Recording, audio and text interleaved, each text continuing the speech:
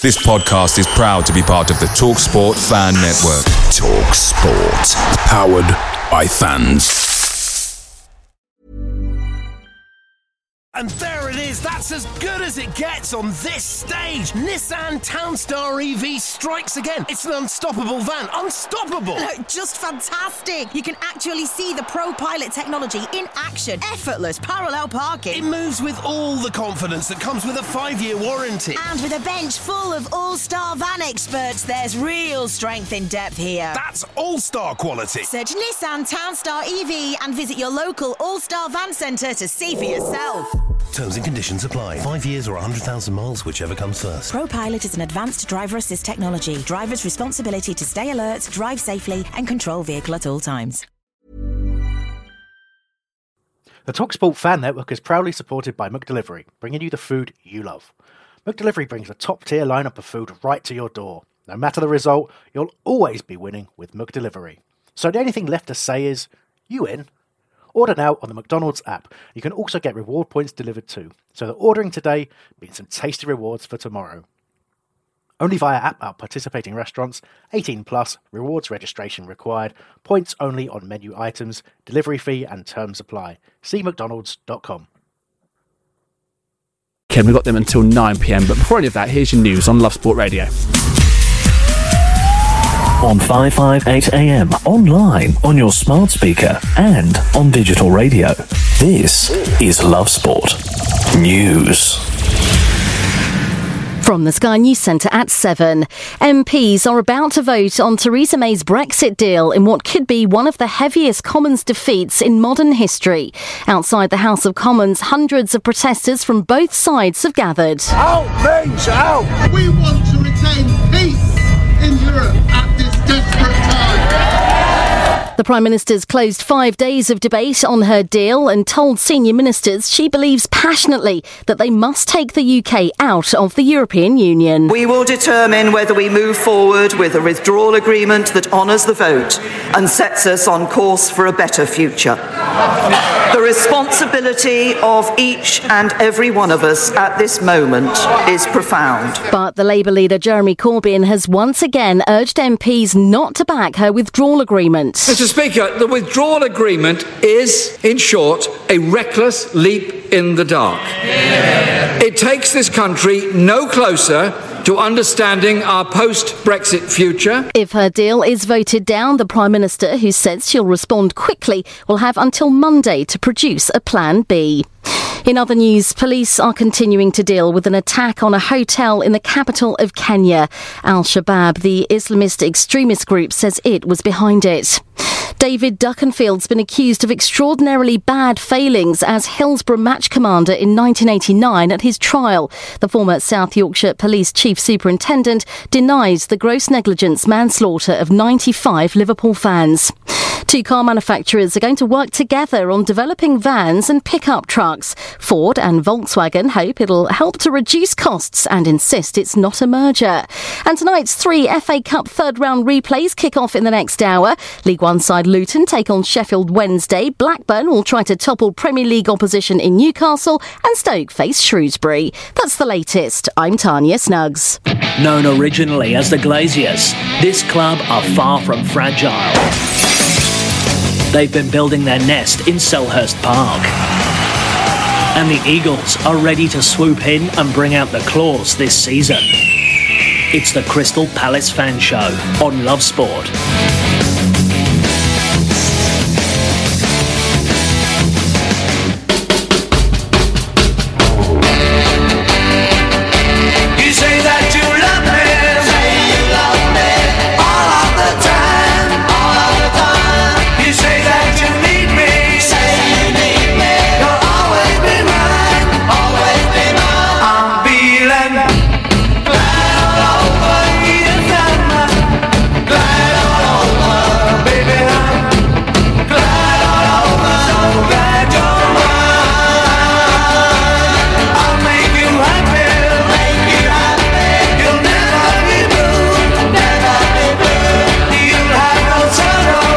Yes, good evening and welcome to the fan shows here on Love Sport Radio with you till 10 p.m. It's Jake Watson, Crystal Palace up first, 7 till 9, and then Queen's Park Rangers 9 until 10 p.m. So, Palace up first. I'd like to say Hambo is in the building. Good evening. Good evening. Where's the young'un? The young'un, he's doing his university work. Can you believe that? I mean, Hambo, I went to university. Nah, exactly. What do you do on a Tuesday evening? He said if I was prepared to write his assignment, he'd join us. Oh, is that right? Is it? But then he doesn't learn anything, does he? So I had to act the right way and let him off. It's the first time I've ever done a Crystal Palace fan show and he's not been here. I think we'll muddle through. We'll try. It feels a little bit strange. Hambo isn't on his own. We've got Paul Price and we've got Lee as well. Guys, good evening. Good evening. Hi, how are you? You okay? Yeah, very, very well indeed. Hambo, please explain in the best possible way, if you can, why we've got these two chaps with us this evening. All right, so Lee sort of tweeted us, including Paul in the tweet, and I know Paul. There you go. Oh, brilliant. So, Paul, good evening. You are a Palace fan. I am, yep. Yes. I'm a Palace fan. And Lee, you're not. I'm not, thankfully. So how has this happened? Why have we got a non-Crystal Palace fan on the Crystal Palace fan show? So the gent's doing something very, very worthy, and I'm quite keen to hear the detail about it, because I'll be frank, I don't know the detail around it. Well, I don't think they've told the full story anyway, at least maybe not that I'm aware of. So they're doing a walk. Yep. It's in aid of mental health, and it's a subject that we've talked about on our show a number of times, because either directly or indirectly mental health affects us all. Of course. And I think it's a worthy thing for us to get the message out there, to try and get people to engage with what Paul and Lee are doing.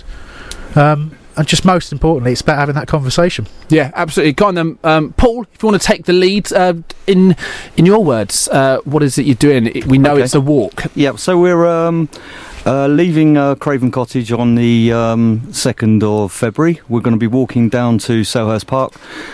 The aim of the game really is to get joint fan walk. We feel that sends out a really powerful message. Football gets a lot of bad sort of I don't know.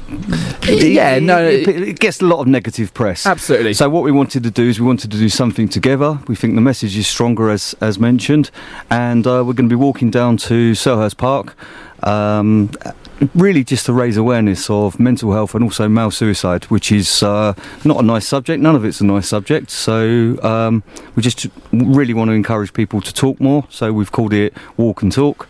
And it's to get people chatting and send out that message that you're not alone out there. Yeah, so that's really what we want to do. So how far is the walk? It's not very far. It's not. No, it's not very far. So it's about 10.5 miles, but it's more around the awareness. It's more about the message than the distance. Can I just say, having failed the marathon walk, that 10.5 miles is still a long walk. Yeah. Especially if you have done no preparation for it. That might have been your issue. Yeah. But no, it's a magnificent thing. I know various people. I've not had any. Fortunately, and I've crossed my fingers that it'll never happen. But I've never had any major mental health issues myself. But I've had many people I care about who've suffered, and quite often it is that lack of willingness to talk and to discuss it openly that is the problem. And I think it's you don't want to just. I know a lot of people get weird about focusing on one gender or another and all that kind of stuff, but it is a sad fact of life that men in particular find it very, very hard to sort of open up about that kind of stuff. I know, Lee, you haven't had a chance to speak too much, but so I'm going to sort of lead it. I want to sort of lead into you with that. So what's your personal experience about this? Why did it come about? A number of years ago I suffered really bad with mental health. I tried to take my own life. For the last 4 years with Fulham, I've been cycling to away games, Preston, Wigan, Peterborough, Brighton, and I was even going to row down to Millwall. Oh, wow. But that never materialised. You wouldn't be there when you got back, mate. It was stunning, but nice scenery and all that, but the row down to Millwall was not going to happen. But in May we walked from Fulham to Birmingham. There was 10 of us, 113 miles. We got into the Premier League and we all had a chat and decided we want to concentrate on London, because there's quite a few London clubs in the Premier League. and that was our fixation. We've walked to every London away game so far this year.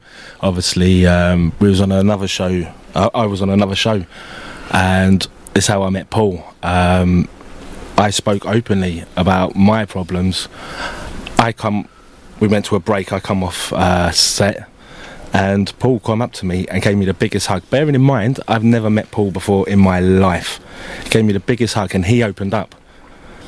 And we swapped numbers, and always wanted to do something with Palace fans. And to Paul's credit, he's really massively pushed this. We've had a great chat. We've opened up to each other. He's massively pushed this, and the number of Palace fans that are involved in this, I know it's going to sound a cliche, but I'm glad all over, you know, how many people are very good. are involved in this. So I just think now we can't be outdone. The Fulham fans, if any Fulham fans are listening, we can't be outdone by the Palace fans. Yeah. Well, no, honestly, Lee, that's absolutely brilliant, and thank you first of all for coming in and obviously telling everyone, all the Love Sport listeners, this evening about what you guys have been doing. So with all these walks that you've been doing each time, you know, is it a fundraiser, or is it just about getting as many people together and showing this kind of unity as such? All the ones I've done before are fundraisers for a charity called Calm, which is Campaign Against Living Miserably. The biggest killer of men under 45 is suicide. 2 men. 1 man every 2 hours commits suicide. It's 12 a day. It's 84 a week. I believe and truly believe that football has a massive part to play in this. You know, football is predominantly... what's going to sound? It's predominantly followed by men under 45. Okay. This is the target audience we need to achieve. If we can get men talking like we're going to do on the walk, we're just going to all open up and talk. If you've got problems, talk to each other. Whether you're in a Palace shirt, whether you're in a Fulham shirt, it does not matter. We're all here for one purpose and one purpose only, and that's to reach out, help each other. If we could save one life in doing this, it's well worth the 10 miles, and I'll walk back. Okay, there's no qualms about that. I just generally got so much passion for this.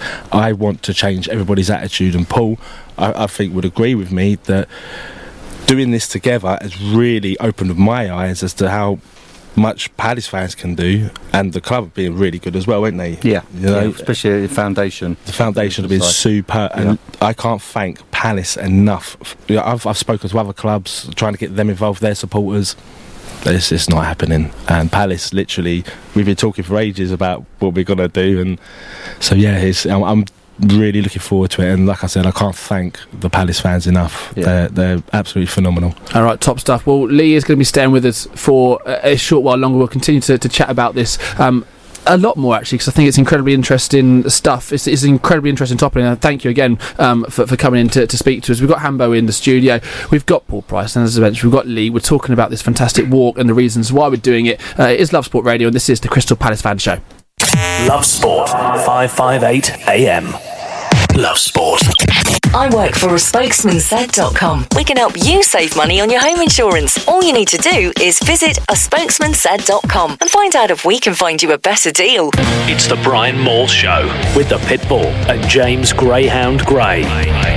But obviously, if you've not got kids, you don't understand that, and then why would you? Yeah, and it's not relevant. Yeah. But if he's missing that, and the thing is, they only are at that sort of age for a little while, and it's very soon they become manipulative, cynical, horrible little people who contrive in any way possible with blackmail, emotionally, physically, and everything to get whatever they want. They are the worst sort of, or best negotiators in the world, because they are totally unscrupulous. They're immoral. It's the Brian Moore Show with the Pitbull and James Greyhound Gray.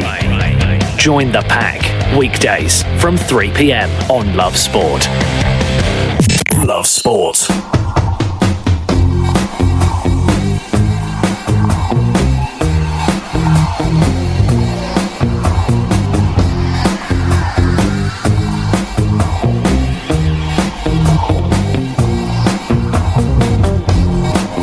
Welcome back, Love Sport Radio, the Crystal Palace Fan Show. Jake Watson with you till 10 p.m, Crystal Palace with you till 9. We've got Hambo, we've got Paul Price, and we've got Lee, and we're talking about this fantastic walk. Just remind us, Lee, what it's called. It's called Walk and Talk. Walk and Talk. This is generally just raising awareness. Me and Paul come up with the idea of just generally raising awareness for mental health and predominantly preventing male suicide. So the people who go on this walk, is the idea that they've had mental health problems, or you want anyone to come in? Is that the idea? So all these other people who maybe haven't had any issues before maybe understand by speaking to the people who perhaps have. So what we've done is opened it up to absolutely anyone who wants to do the walk. So many people could see what it is we're trying to achieve and what the bigger message is. But there has also been a lot of people on direct messages through Twitter, etc., when we've been publicising it, that have come and said, I've had issues in the past, I really want to take part in it. So what we've done is we've kept it so it's really, really flexible. We've got a start and a finish, of course, but there's people that can't necessarily do it for one reason or another, but that we've kept it so that they can join at any point during the route. We've timed it all so that we know where we'll be. But it's been eye-opening, really, because how many people have come forward and said, what you're doing is wonderful, and I really want to be a part of it. So we're up to about 70-80 people, I believe. Wow. That's a good effort. Whether they all turn up on the day is another story. But well, 70 or 80 people at least know about it, so you've certainly made some kind of impact. So the next one, when is it and how can people get involved? And we'll of course tweet this as well, so make sure you plug that as well. The next walk's going to be to Palace on the 2nd of February. We set off from Craven Cottage at 10 o'clock in the morning. Gives us a few hours to play with, and obviously go to have a beer. I was going to say, do you stop off at some pubs on the way? I think there might be. I'm trying to find the right place, really. Yeah, of course. Wimbledon looks like a nice place, but it's not really that far. So we're kind of in the realms of Merton or somewhere like that. So I need to find. If anyone wants to give a load of people a free drink, feel free. Twitter accounts, if people want to get involved, who should they follow? Who should they look out for? Which account? Either. Mine is at Matchworn Shirt 1. Talk massively about men's mental health and how we can change and how football can be the focal point to get men talking. My one's HC15 on tour. And I talk a lot of rubbish, basically, but we all do. I can vouch for that. Likewise. Hambo follows me, so but talk a lot of rubbish, but just drop us a tweet or drop us a DM, and anyone's welcome. Top stuff. All right, so Hambo. We've not avoided it as such, but we've not spoken about it for 15 minutes. Should we talk about the game from the weekend? I don't know if these guys have got about maybe another sort of hour and 3/4 in them, but no, we obviously will talk about it. It's a very disappointing defeat. Yeah. But I've got a bit of stick this week after our initial Back of the Nest show where I was very negative. And I'll be honest with you, even after venting that, I'm still not in a happy place. Why? What was so different about this defeat? Well, I think the fact is it wasn't different, and that's the biggest problem. And be interested to get Lee's views as a supporter of Roy when I start talking about these problems. But, Sir Roy, please. I think what I'll say up front, and perhaps what I keep missing out in my diatribes of late, is that there's a lot to be positive about in Roy's approach. Right? Okay. So, defensively, you're solid, always, because everybody knows what they're doing. Your positions are very rigid in a formation that he sets out, so you're quite hard to break down. Not impossible, as we've seen, particularly if you've got a transparent goalkeeper. But, we're quite tough to break down. Unfortunately, it sacrifices the level of sort of creativity and flair that you need up top, and when your primary weapon is Wilfried Zaha, who's someone you need to set loose, and you're asking him to perform either up top on his own or stuck in a very rigid formation, you are negating your attacking abilities. And to watch it every week is starting to get to me. I used to be a much more positive fan than this, and I'm someone who always talks about keeping perspective, about thinking about what sort of a club we are. So for example, this is our longest stint in the top division ever in our history, right? So how can I possibly say that we're doing badly? How can I possibly have a go at the board for not spending money? How can I possibly have a go at Roy when he's keeping us up having not spent money? And all of those things come together, but then you're still watching the same thing, and you're still thinking, with what we've got, we should be better. Yeah. Paul, you're a Palace fan. What are your views on on Roy and how he's doing this season? Well, ultimately, the guy's a gentleman, and I love that. I love that. You know, there's so many dodgy characters around football, but he's a decent guy who's out and doing his best. He got a bit of sticker earlier in the season for making substitutes a bit too late, but in fairness, he also never had a lot of people to bring on. I think the main thing is, instead of Roy, I'd say, you know, we've really struggled where we've not had an attacker, a proper attacker, for pretty much 2 years.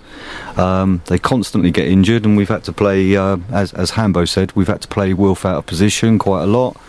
And we've now got issues at the other end of the field as well with regards to the goalkeeping situation. But Roy has worked wonders really with what he's got. There was points last season when you're just thinking, I don't know how he's pulling these results together with what we have on the bench. But I think he's a good guy, and I think we should stick with him. Let's continue the debate from last week, Hammer, when DR brought up, wasn't it, about the substitutions? Yeah. And that it's incredibly predictable when he's going to do them. Often it's too late, and it's quite often the exact same times. Yeah, he doesn't necessarily. It's not in-game management. He's kind of. This is when he makes a substitution, and that's how he'll continue to do it regardless of how the game's going. It's very difficult to break down exactly what Roy's problem is with it. You know, when you and I don't know this from talking to sort of friends of mine, that, you know, as much, I mean, Paul's sort of summed it up brilliantly with Roy, that, you know, you called him a gentleman, you know, and he's an honourable man and all this sort of stuff, which he's all of those things, but he's also extremely prickly. Yeah. If you dare to question his tactics, if you dare to suggest that he's done something wrong, too late, wrong game plan, not adventurous enough, not only will he tell you you're wrong, but he'll let you know that he thinks you had no business asking that question in the first place, right? So I have to ask myself, is that something that he's always had? Is it something he's developed over time? Because he's resistant to change, and he always makes a change begrudgingly.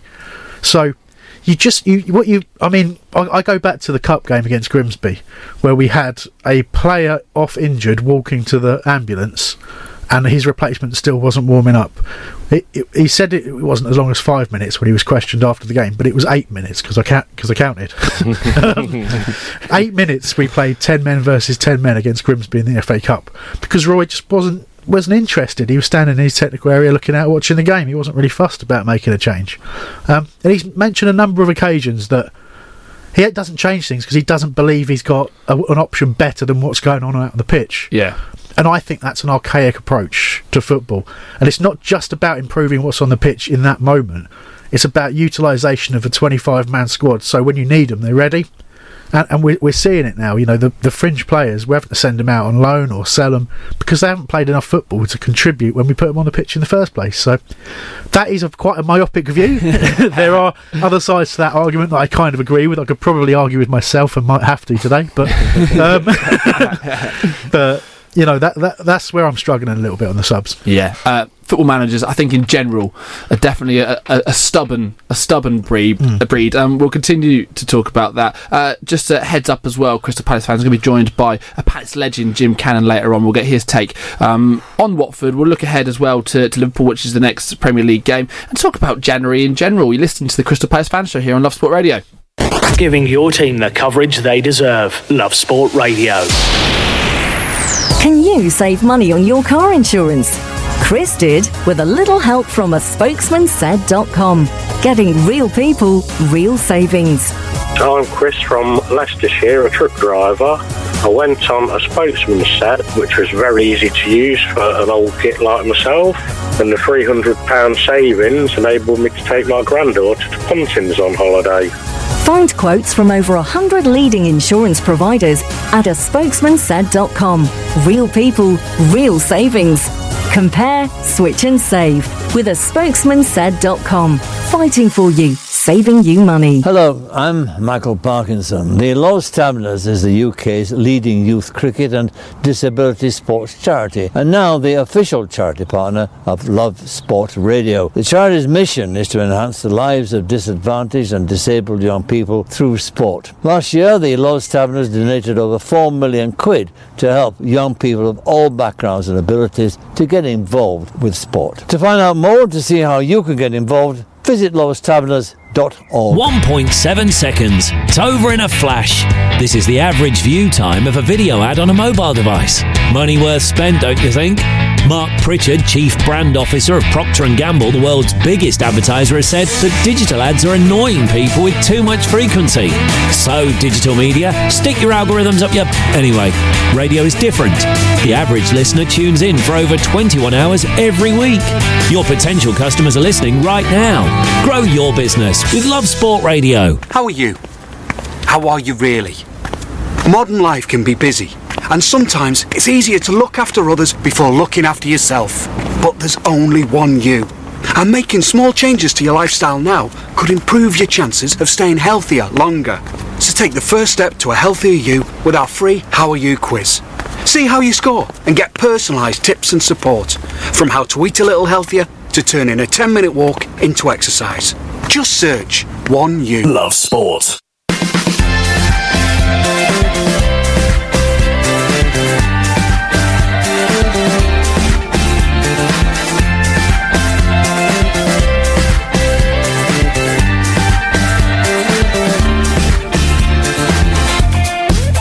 Managers, they are definitely a stubborn breed, I was just mentioning, and it is strange. I used to cover Norwich City a lot, and when Alec Neil was their manager, it was strange that people would often criticise him for his squad selections, or an individual saying, look, so-and-so's not playing well, it's time you brought this player in. Yeah. And because he was so stubborn, he wouldn't do it. But what he'd do is he'd wait 2 or 3 games and then make the exact same change that everyone has been calling for, just so it looked like it was his decision, because he wouldn't want to appear to be kind of bowing to the pressure of the fans or media. And again, we talk about substitutions. Chris Hughton's got a similar thing, that he will do a sub on the hour, at 70 and at 80. Yeah. That's what he does. He makes his 3 substitutions every single time, unless there's an injury or whatever reason he's got to break that mould. And this is pretty standard with football managers. And it's incredibly frustrating, isn't it, for a fan when you're watching. And as you mentioned, Amber, that you can see that either like a team's getting on top of you, something's not working, something needs to change. You think, well, so-and-so could come on here and do a job for us. And, and DR obviously did bring up this last week, and it is a great point, because, again, looking at the match facts from the Watford game, he didn't make the 2. Obviously, he was forced obviously into a change at half time, but didn't make the other 2 changes, Schlupp and Benteke, until after Tom Cleverley had scored.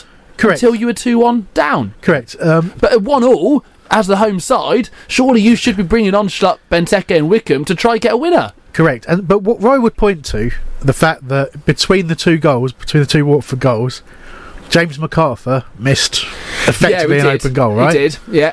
But what I try my best not to get too annoyed about, but I'm repeatedly finding myself pointing out, is that we keep talking about that in every game.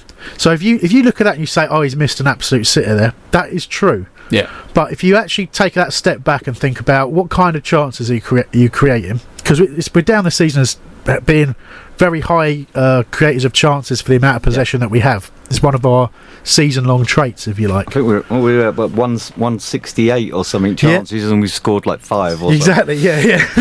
So we've got this ludicrous amount of chances that we're creating, but if you actually do the analysis of the type of chance, and I think more importantly the player that's on the end of that chance, that's where we're struggling. And to me, that's the puzzle that Roy's got to solve, and he's not really shown any inclination of wanting to solve it. He is very much in the mould of, I will continue to do the same things, and eventually people will start putting these chances away, or someone will have to buy me a player that will.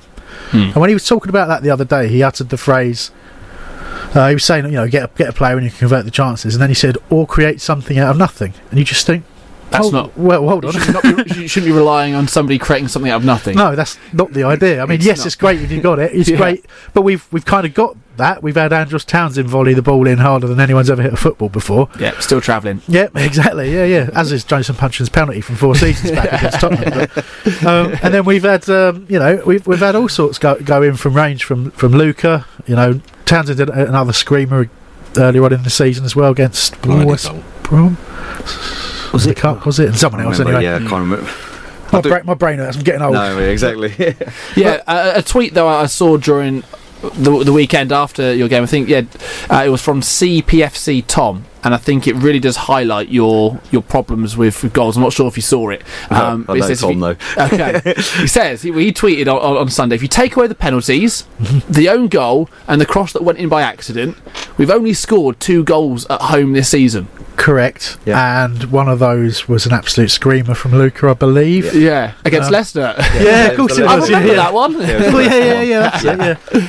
So that's not good reading, is it? I mean, as you talk about, it's literally you're relying on a Luca penalty or a screamer, a Townsend Zaha kind of moment of brilliance. That there's nothing in terms of any kind of build-up play, intricate, that is coming to goals in games that you should be on the front foot in. Correct. Look, I've stated my case many times, and I believe it is.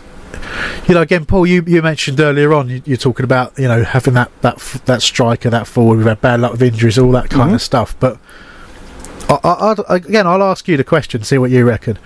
Why is it, do you think, if you actually stop and think about it, do we just have bad strikers?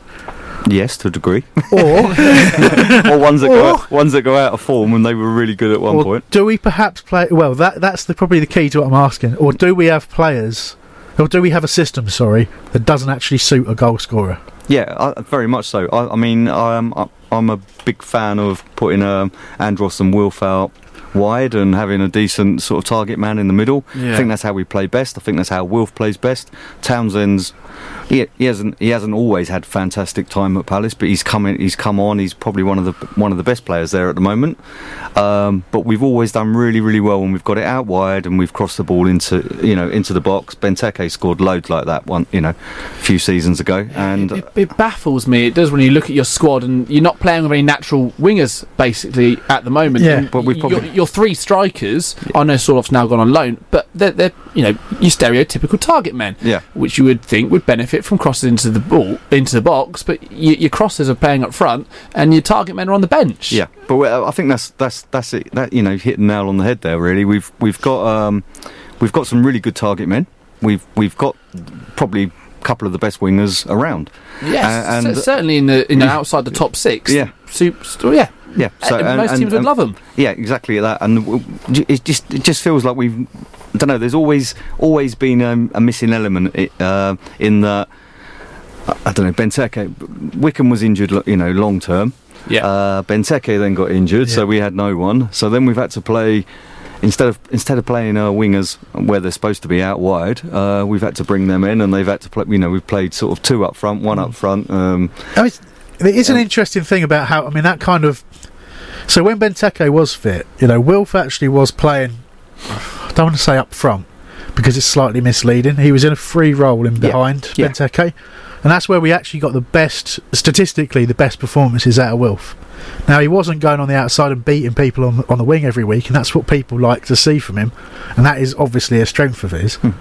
But he's certainly, in terms of goals and assists and direct measurable stats, that's the best he's ever played. But just to throw that back, so Roy has actually changed of late. He's positive. He's actually gone to a 4-3-3. We've been crying out for it for a long time. So there's 2 things I hate about it, though. Even though I've been advocating it. One is he'll never play Max Mayer in a 4-3-3. Yeah, and that annoys me. But the other problem is. So let me ask you a question, Paul. You saw the Watford game. I did. How many crosses do you reckon we had in that game? Or do you know? Probably no more than 2 or 3. 24. Really? Yeah. I don't know. That sums it up. That sums it up. And they were all attempted crosses drilled across the floor. So if you think about it, because we're looking at who we got in the box. So realistically, if you were to pick who's in the box when our players are crossing, who would you reckon's in the box? Well, if they're on the floor, probably someone like Ayew. Yeah. So you got Ayew. That's one player. But that's probably why I'm not counting them as crosses. Yeah, exactly. Such. But yeah, if it was proper, in the air crosses, then probably Wickham out the 2 at the moment. Yeah. But again, so he's barely on the pitch. We played those crosses. Basically, all you got in the box to aim at is Ayew, unless it was him putting the cross in, or James MacArthur. Basically, yeah. That's why we're not scoring goals. Okay. Do you know what? We'll ask the same question to Jim Cannon. Why can Crystal Palace not score goals? Because he's going to be joining us on the show next. It's the Brian Moore Show with the Pitbull and James Greyhound Gray. James, today's teaser involves goalkeepers. You're a goalkeeper, but I don't think it's you, is it? No, You're not the answer. I have never won Premier. If you are the answer, what is the question? Who's gone on the longest record run without a clean sheet? That might be me, I don't know. Actually, that's not true, I've got 2 this year. No big deal. No, it really isn't. So. It's the Brian Moore Show with the Pitbull and James Greyhound Gray. Join the pack weekdays from 3 p.m. on Love Sport. We've all got one, and we're not afraid to put it on display. Our opinions, that is. Share yours now at Love Sport Radio on Twitter or call us 0208 70 20 558. Love Sport Radio, your fan station. We're better than Sperling. Listen to our comedy countdown at kick-off. Every Saturday from midday to 2:30. It's bonkers. It's crazy. No, it's mental. It's all about geezers. No, it's all about football. We've got Posh Boy, our sidekick. He does all the stats for the team news. Oh, he won't like sidekick. Might he? No. Oh, he's a geezer. No, he's very posh. Oh, we're geezers. Listen to Bell and Sperling's comedy countdown at kick-off. Every Saturday, midday to 2:30 on Love Sport. Love Sport, 558 AM.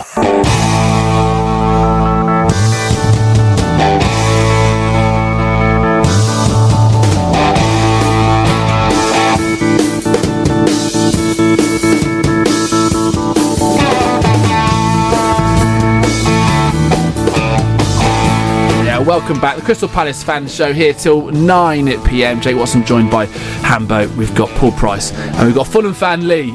We'll get his take shortly on, first of all, Crystal Palace. We'll also ask him a couple of questions about Fulham. Sinning is here, if that's all right. Well, you play them quite soon as well, don't you? Yeah. We'll make it nice and relevant. I'm delighted to say that Jim Cannon, absolute Palace legend, is on the phone now. Jim, good evening. Good evening. Thank you very, very much indeed for speaking to us tonight. We'll start, if you don't mind, by chatting about the Watford game at the weekend. Where do you think it went wrong? I think if we knew that, we wouldn't have lost 2-1. I think we were doing all right up until they scored the goal. Obviously, I don't know if it was the goalkeeper come on, and maybe he was sort of not warmed up properly, but he got caught totally out of position for the goal, and I think that gave them a little bit of impetus, and obviously they scored quite soon afterwards, and it was a bit of an uphill battle then. Up until then, you would have thought we would have won that game. Yeah, I mean, it's fine margins, isn't it, at times? And we talk about the MacArthur miss, the cross, which he is so close to connecting with, and then just a couple of minutes later, cleverly goes down the other end and scores an absolute screamer. And I mean, do you feel it's perhaps bad luck for Palace at the moment with regards to not getting the results, or do you think it's kind of becoming too common now that these games you're losing by fine margins is to the point that clearly there's something more to it? Do you think? Well, it's as you say, it's starting to be a bit of a trend. I think maybe once they've got the second goal, I felt that maybe the manager should have changed things up a little bit. I'm not quite sure why you bring on a centre forward 15 minutes from the end of the game when you could have given them maybe 25 minutes just to change things. Obviously, Ayew scored a couple of goals for us, so you would like to give him a chance, but he wasn't doing anything at all. So I think I would like to have seen Benteke come on. And there it is, that's as good as it gets on this stage. Nissan Townstar EV strikes again. It's an unstoppable van, unstoppable. Just fantastic. You can actually see the Pro Pilot technology in action. Effortless parallel parking. It moves with all the confidence that comes with a 5-year warranty. And with a bench full of all-star van experts, there's real strength in depth here. That's all-star quality. Search Nissan Townstar EV and visit your local all-star van centre to see for yourself. Terms and conditions apply. 5 years or 100,000 miles, whichever comes first. ProPilot is an advanced driver assist technology. Driver's responsibility to stay alert, drive safely, and control vehicle at all times. Away days are great, but there's nothing quite like playing at home. The same goes for McDonald's. Maximise your home ground advantage with McDelivery. You in? Order now on the McDonald's app. At participating restaurants, 18 plus, serving times, delivery fee and terms apply. See mcdonalds.com. But yeah, it's starting to get. We play well, up to the last third of the park, and then we seem to run gears. So it was, it's especially at home, it's starting to become a bit of a trend. Yeah, I mean, you mentioned the substitutions there, Jim. It's something the guys have been discussing in the studio now for a few weeks. They're saying it's so common. It's happening almost week in, week out that Roy is kind of reacting to things as opposed to being kind of proactive and being on the front foot. Is that something as as an ex-player that you can notice as well, that maybe Roy should be doing these things a bit sooner? Yeah, I think you can hear the fans saying, why don't you change, or why don't you? I mean, I look at our two wingers. Like Saturday, obviously we've played with Wilf and Andros, with Jordan up through the middle. But although we're playing with two wingers, we're so tight because you've got two wingers that one playing on the left that's right footed, one playing on the other side. All they ever do is come inside, so they're playing into team strengths all the time, and we either score goals through maybe just coming through the middle. And there was one instant in the first half, when our best player again, who I thought, Aaron Wan-Bissaka, got right down to the touchline, whipped the ball across the goal, which you would expect our wingers to be doing. But there's nobody in the box, and our winger on the left-hand side, Wilfred, is like 10 yards away from the far post, and you think, well, if that's coming in there, he should be getting in. So, just now and again, why don't you change it? Why don't you put Wilf on the right to get my theory is a winger should get down the line and get crosses in, and now and again they'll come inside and do what Andros Townsend does, whip in a great shot at goal. But yeah, I mean, there's certain things I think he should change, but he always seems to wait until we're starting to struggle a little bit. Jim, I just going to ask you. It's a pretty big question, really. So I agree with everything that you said in how Roy is approaching things, and the fact he could change these things quicker. And I think in particular the part you said about the fact that we'd literally just been talking about the fact he's just not getting enough people in the box to create these chances on a regular basis. But do you think Roy is going to be... I mean, in order to score more goals, we've got to change something. Do you think he's actually going to do that? Do you think he's actually got it within him to change? To tell you the truth, I mean, from what I've seen, no, I don't think he changes. He's quite happy. Like we get... I mean, let's face it, at home, at the moment, we're getting lots of possession, we're looking quite dangerous without actually scoring things, but sometimes you just need to release maybe a midfield player to get in the box. You've got to push players up a bit further up the park.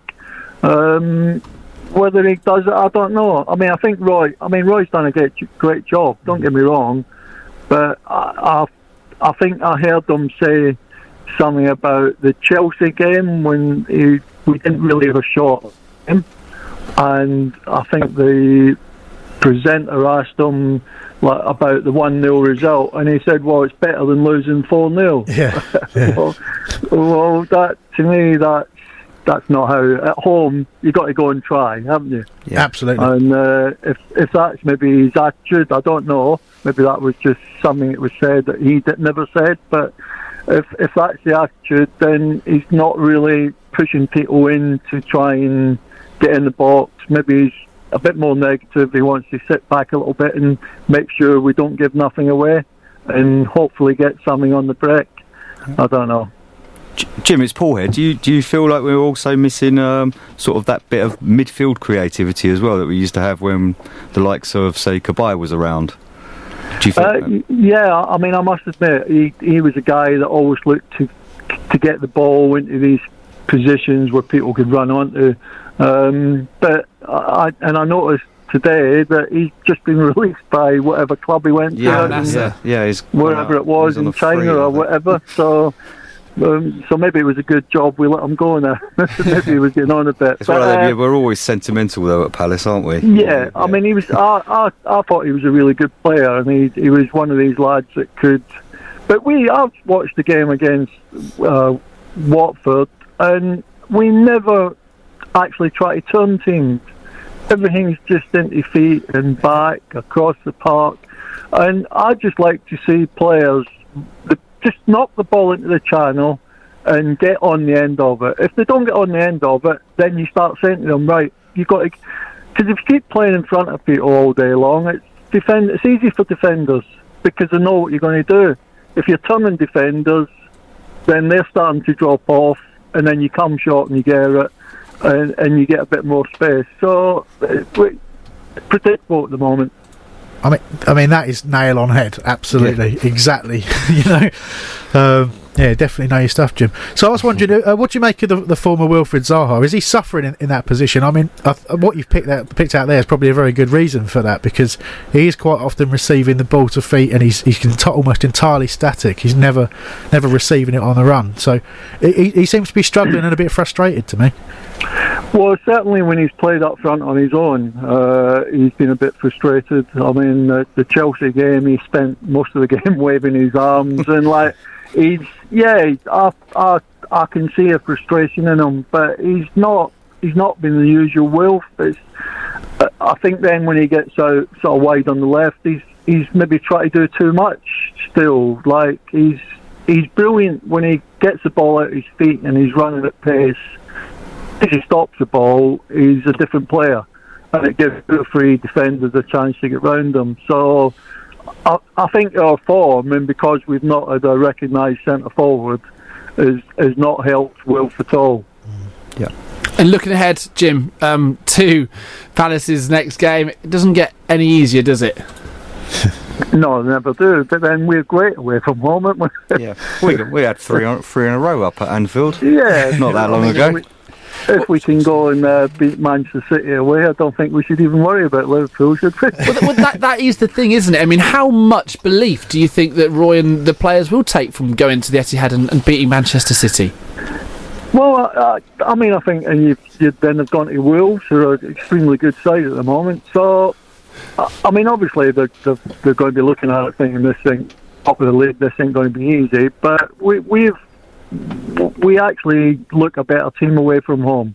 I don't know if he sets them up different, but we seem to have more of the ball, maybe because we've got more space in behind teams, because they're obviously, Liverpool are going to come and attack us, so it gives us a bit more room if we can break together.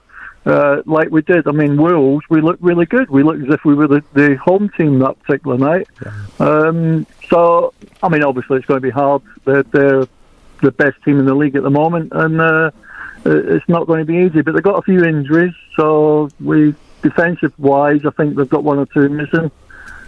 It might play into our hands, but I wouldn't sort of bet my house on it. I think we've actually been better away from home for probably the last few seasons, to be honest. It's 2-3 seasons. Yeah, absolutely. I think we've done so well, because it's almost like it's all too restrictive when we're at Selhurst. There's probably too much pressure as well. Well, yeah, we've never worked out how to break teams down who don't come to attack us, do we? No. Well, look at Grimsby the other week. I think the worst thing that can ever happen is a team goes down to 10 men against Palace. We haven't got good form. Jim, absolute pleasure speaking to you this evening. Really do appreciate it. And just picking up on that, just very, very quickly before we have a little breather, it seems to be a bit of a trend actually in the Premier League. As a Leicester City fan, it's the same. We cannot break a team down, particularly when we're at home. We're better suited to go away to better sides. You look at Watford as well. I think it's similar to them. That there's this trend almost that with counter-attacking play and the transition of everyone wanting to play possession football when the onus is on you at home, that lots of the teams actually aren't capable of doing it. It's true. And then suddenly, when years ago it was so hard for a Premier League side to pick up an away win, it's actually now becoming a little bit easier. Absolutely.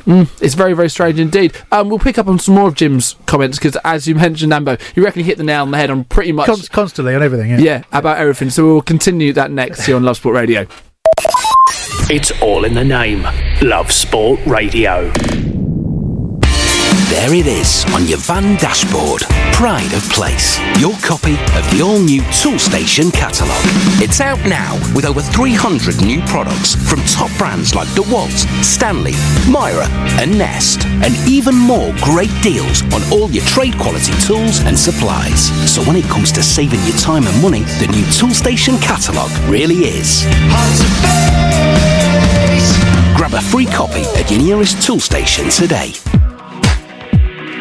Can you believe over 50% of UK households have yet to visit a price comparison website and save on their bills? Are you one of those people? Because you must be crazy. Literally, you can save hundreds of pounds in just a matter of minutes. Visit aspokesmansaid.com now and see how much money you can save. That's visit aspokesmansaid.com now. Aspokesmansaid.com. Fighting for you, saving you money. If you fall asleep at the wheel, you'll put your life in danger, and the lives of others as well.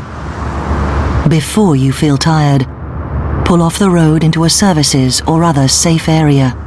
Drink some strong coffee, and take a quick nap while the caffeine kicks in. If you're having a nap, you've left your lights on, sir. Alright, cheers. Think. Don't drive tired. You love your sport, but it can be a pain organising it. Endless phone calls, emails and text messages, organising players and collecting money can all be a headache. What you need is Teamer.net, the free sports app that'll help you manage your team's events, communicate effectively as a team, and now you can collect money simply and securely via Teamer payments. Relied upon by 2 million members, Teamer is available for free on desktop, Android and iPhone. Love Sport. Available on Radio Player and TuneIn Radio for your smartphone. Download now from the App Store and Google Play. This is Love Sport.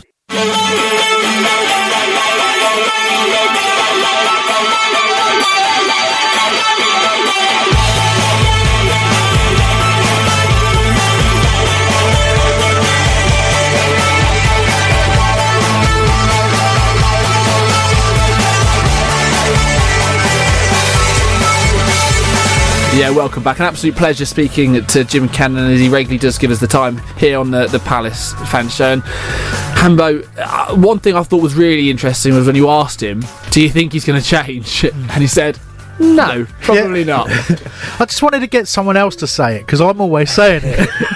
And then I get rubbish. I just want to... Here's a guy who knows more than I'll ever know about football, more than most people will ever know about football. Played, hundreds and hundreds and hundreds of games, more appearances for Palace than anyone else. He knows. He can tell straight away. Everything about our shape, everything that we've sort of suggested came from out of his mouth, exactly as it was. So I feel validated, I'll be honest, Jake. I feel like I can go home, I'll sleep tonight. You need Jim to validate you, Hambo. I always need Jim Cannon to validate me. If I ever get rich enough, that I'll employ him to continually validate all my opinions. Or run the club. Yeah, exactly. Seems to know what the problems are. Yeah, exactly. No, it is an interesting point. And I've got to say this now. I kind of got annoyed a few weeks back and almost got myself into the... Yeah, I know. Almost got myself into the Roy out camp. Okay. I'm not really in the Roy out camp. Yeah. I'm just in the please, Roy, please just entertain another opinion about how to do things. That's the camp I'm in. The thing is, again, I'll try, understand and see your point of view from, a Leicester City fan's point of view, and my frustrations with Claude, again, as you mentioned, with Roy, it's a good manager, does lots of good things. Yeah. I feel the same about the Leicester City manager. However, my issue with Claude is there is a ceiling. You know how it ends. And does that not worry you with Roy that, as I said, he's not going to change? I mean, the guy has managed how many clubs? This is how he's always managed football clubs. And if you look at his career, it's never lasted that many years, apart from at your club, Lee, at Fulham, where he did particularly well. There's few and far between.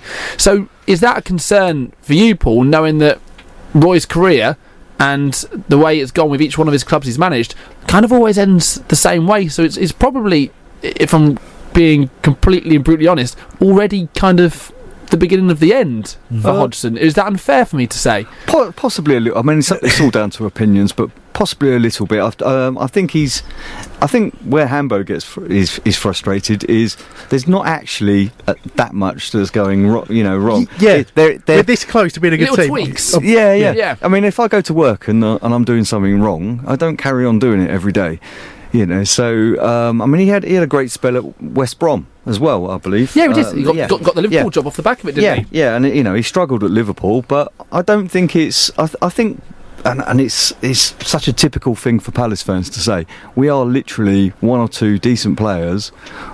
We all are. We're all a striker away. That are not injured from actually doing really, really well. And we also play some decent football under him at times as well. So, no, I don't think it's time just yet. I think he's a solid guy, and I just think it's the frustration more than anything. Come on then, Lee. You've been quiet in the corner. Let's talk about Sir Roy, as you like to call him. Sir How Roy. good is he? The greatest man ever to play football. So, I mean, these guys are big fans of Roy. Why do you think then it's maybe not perfect, or it's not going as well as what it did, for instance, when he was managing your club?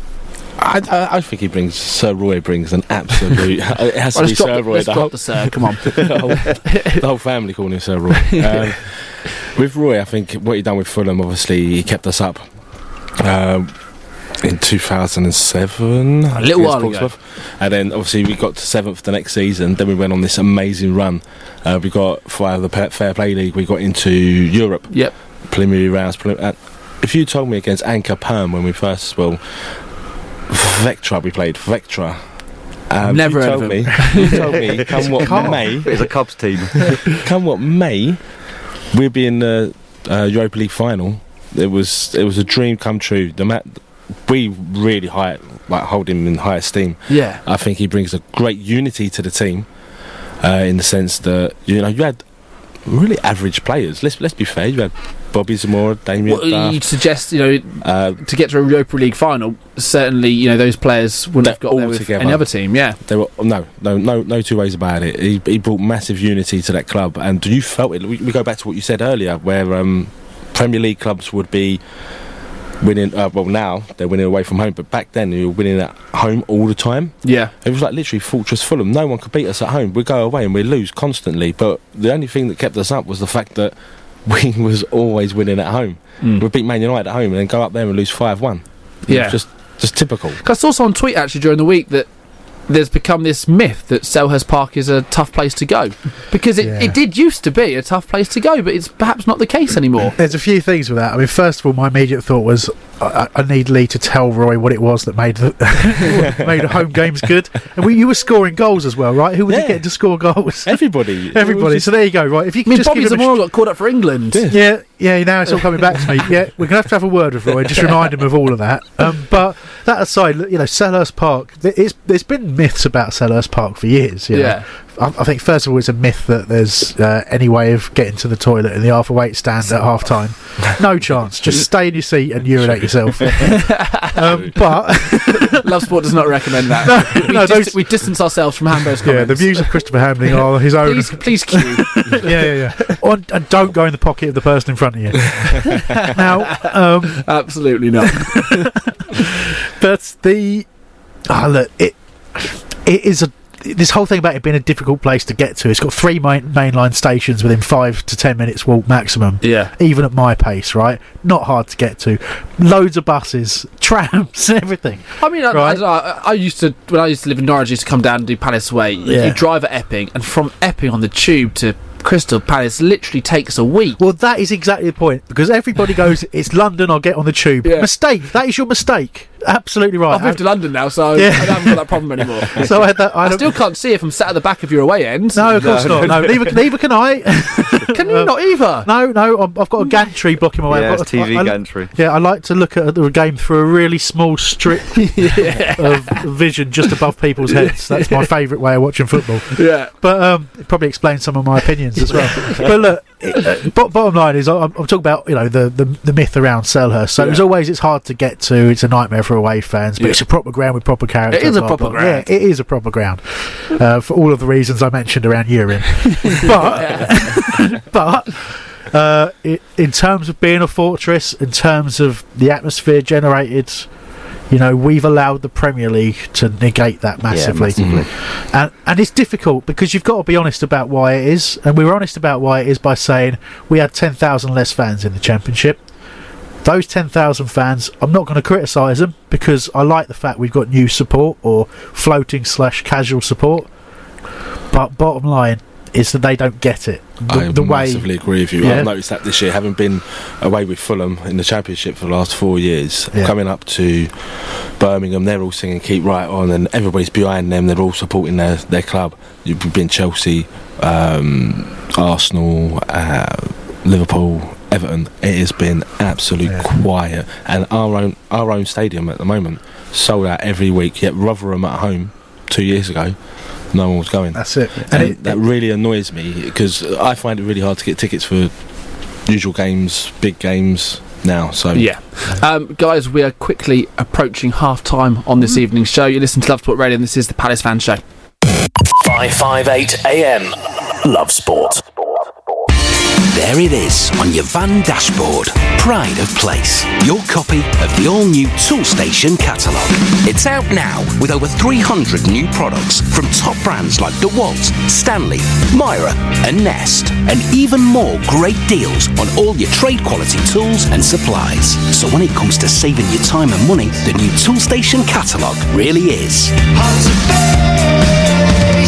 Grab a free copy at your nearest Toolstation today. You could make the main dealer's day by paying over the odds. Or you could go to Big Motoring World and save a fortune on up to 2,000 pre-owned BMWs, Mercedes, Audis and VWs in stock. Then with the money you saved, put a smile on your face with a cheeky weekend away for two. Give yourself a break at Big Motoring World, just minutes from the M25. See bigmotoringworld.co.uk. Hello, I'm Michael Parkinson. The Lowe's Taverners is the UK's leading youth cricket and disability sports charity, and now the official charity partner of Love Sport Radio. The charity's mission is to enhance the lives of disadvantaged and disabled young people through sport. Last year, the Lowe's Taverners donated over £4 million to help young people of all backgrounds and abilities to get involved with sport. To find out more, to see how you can get involved, visit lowesttaverners.org. If you fall asleep at the wheel, you'll put your life in danger, and the lives of others as well. Before you feel tired, pull off the road into a services or other safe area. Drink some strong coffee, and take a quick nap while the caffeine kicks in. If you're having a nap, you've left your lights on, sir. Alright, cheers. Think. Don't drive tired. Love Sport. Available on Radio Player and TuneIn Radio for your smartphone. Download now from the App Store and Google Play. Right, we're quickly approaching 8 p.m. here on Love Sport Radio. We'll get you news in just a few moments. But coming up in the next hour, we're going to discuss January. What possible ins and outs have we got for Crystal Palace this month? We need a striker. That goes without saying. Johan Cabaye, he's suddenly a free agent. Do you, Palace fans, want him back at your club? 0208 70 20 558 is a number. You can send us a tweet at Love Sport Radio. And also, after Palace this evening, we've got QPR. That is 9 till 10. I very much hope you can join us and stay with us then. But here is your news on Love Sport Radio. On 558 AM, online, on your smart speaker, and on digital radio. This is Love Sport News. From the Sky News Centre at 8, breaking news tonight. MPs have rejected Theresa May's Brexit deal by a majority of 230. The ayes to the right, 202. The noes to the left, 432. Now it's been beaten, the Labour leader Jeremy Corbyn has made his next move. The government has lost the confidence of this House and this country. I therefore, Mr. Speaker, inform you I have now tabled a motion of no confidence in this government. The Prime Minister spoke just before MPs went to vote and said the outcome was going to define our country for decades to come. Our political editor, Faisal Islam, has been putting it into context. By my calculations, she must have got over 100 Tory MPs voting against this, rebelling, which is lots of people voting against the Conservatives for the first time in their life. The Prime Minister told MPs the government will allow for the confidence motion to be debated and voted on tomorrow. In other news, witnesses have reported seeing bodies lying on the ground after a suspected terrorist attack on a hotel in Kenya. Hospitals have appealed for blood donations, even as the number of wounded remains unclear. David Duckenfield's been accused of extraordinarily bad failings as Hillsborough match commander in 1989 at his trial. The former South Yorkshire Police Chief Superintendent denies the gross negligence manslaughter of 95 Liverpool fans. Newcastle have taken an early 1-0 lead in their third round FA Cup replay at Blackburn Rovers. Youngster Sean Longstaff has scored his first ever goal for Rafa Benitez's side. Elsewhere, it's goalless in the games between Luton and Sheffield Wednesday and Stoke against Shrewsbury Town. And Tottenham's Harry Kane has been ruled out until March with an ankle injury. He damaged ligaments during the defeat to Manchester United. That's the latest. I'm Tanya Snuggs. Known originally as the Glaziers, this club are far from fragile. They've been building their nest in Selhurst Park. And the Eagles are ready to swoop in and bring out the claws this season. It's the Crystal Palace Fan Show on Love Sport.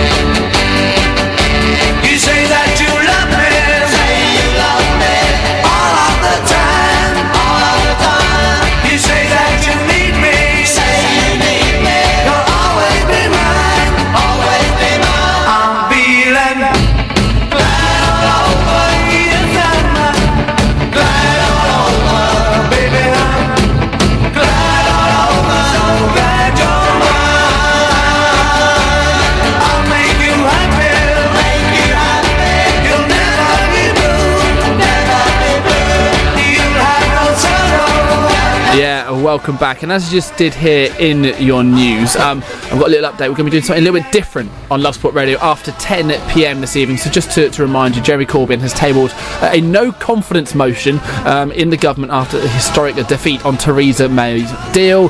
The government have now confirmed that this will be debated and voted upon tomorrow. Now, I am by no means a Brexit expert, maybe the complete opposite, but luckily at Love Sport we have got someone who knows what they're talking about. His name is Steve N. Allen. He's going to be after me at 10 p.m. this evening. He's going to be joined by a whole host of guests to discuss the big news coming from Parliament today. So if you're into Brexit, if you're interested in the news, please do stay with us. That is 10 p.m. this evening on Love Sport Radio, but we're sticking with Crystal Palace for the time being. Or actually, chaps, would you rather do Brexit or should we do Palace? What do you want? I'm interested to hear the news, but I did just run up the stairs, so I've got nothing. I've got nothing. Right.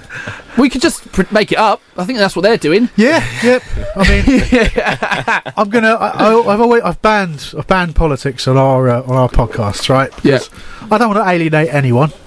You know, everyone's entitled to their views, aren't they? However wrong they are. And I don't like to state mine too publicly either, because they're mine. I'm bored of the whole subject. However, but no, I just think it's interesting, isn't it? Yeah. I think, you know, I'm uncomfortable with politics as they are currently, and I would like to see change. That's all I'm going to say. I mean, I have absolutely no opinion because I've got no knowledge to base anything on. But luckily, I'm paid to talk about football, so we will stick with that if that's okay. Coming up before 9 p.m, we will look ahead to that game with Liverpool. Delighted to say Ray Houghton, brilliant ex-player and now fantastic pundit, is going to join us on the show later on before 9 p.m, about 8:30. Palace legend.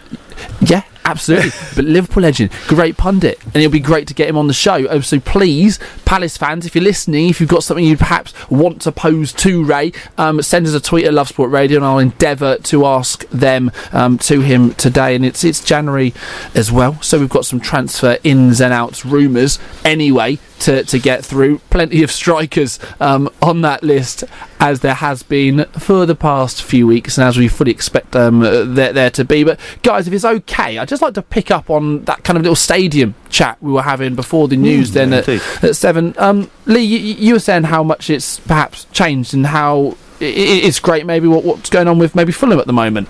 Yeah, it's massively changed. The supporter fan base has changed. There's a lot of new fans, which I applaud, you know. But supporting your club's like a marriage, really. You know, you're going to have good times, you're going to have bad times. No matter what, you stick by it, and you're loyal to it no matter what. Like I said to you off air, Arsenal away. You know, you've got 60,000 people in that stadium. It's quiet. It's quite eerie looking at this stadium, and you know, football's meant to be passionate. You want passion on the pitch, you've got to have passion off the pitch as well, getting behind your team.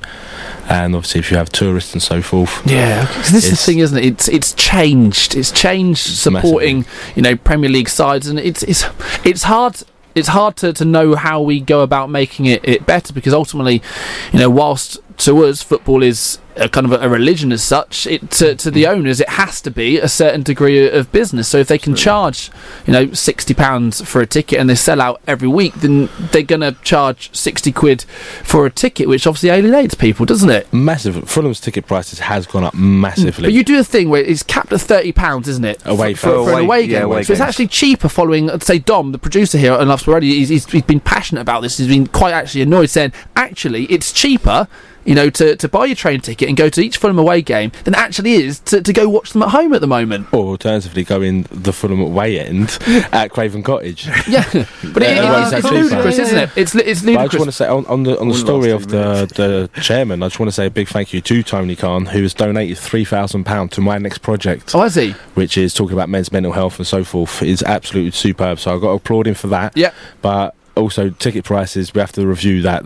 You're talking £75 for Man United at home. I got a young boy. That's just absolutely obscene. It's 40 quid for him. He's 11 years old. So the time we've got to the game, we've done well over a £1. Yeah. And then he wants a programme, he wants his shirt, he wants his Mitrovic on the back, and it soon mounts up. And you just £75, I'm sorry, it's just nobody should pay that.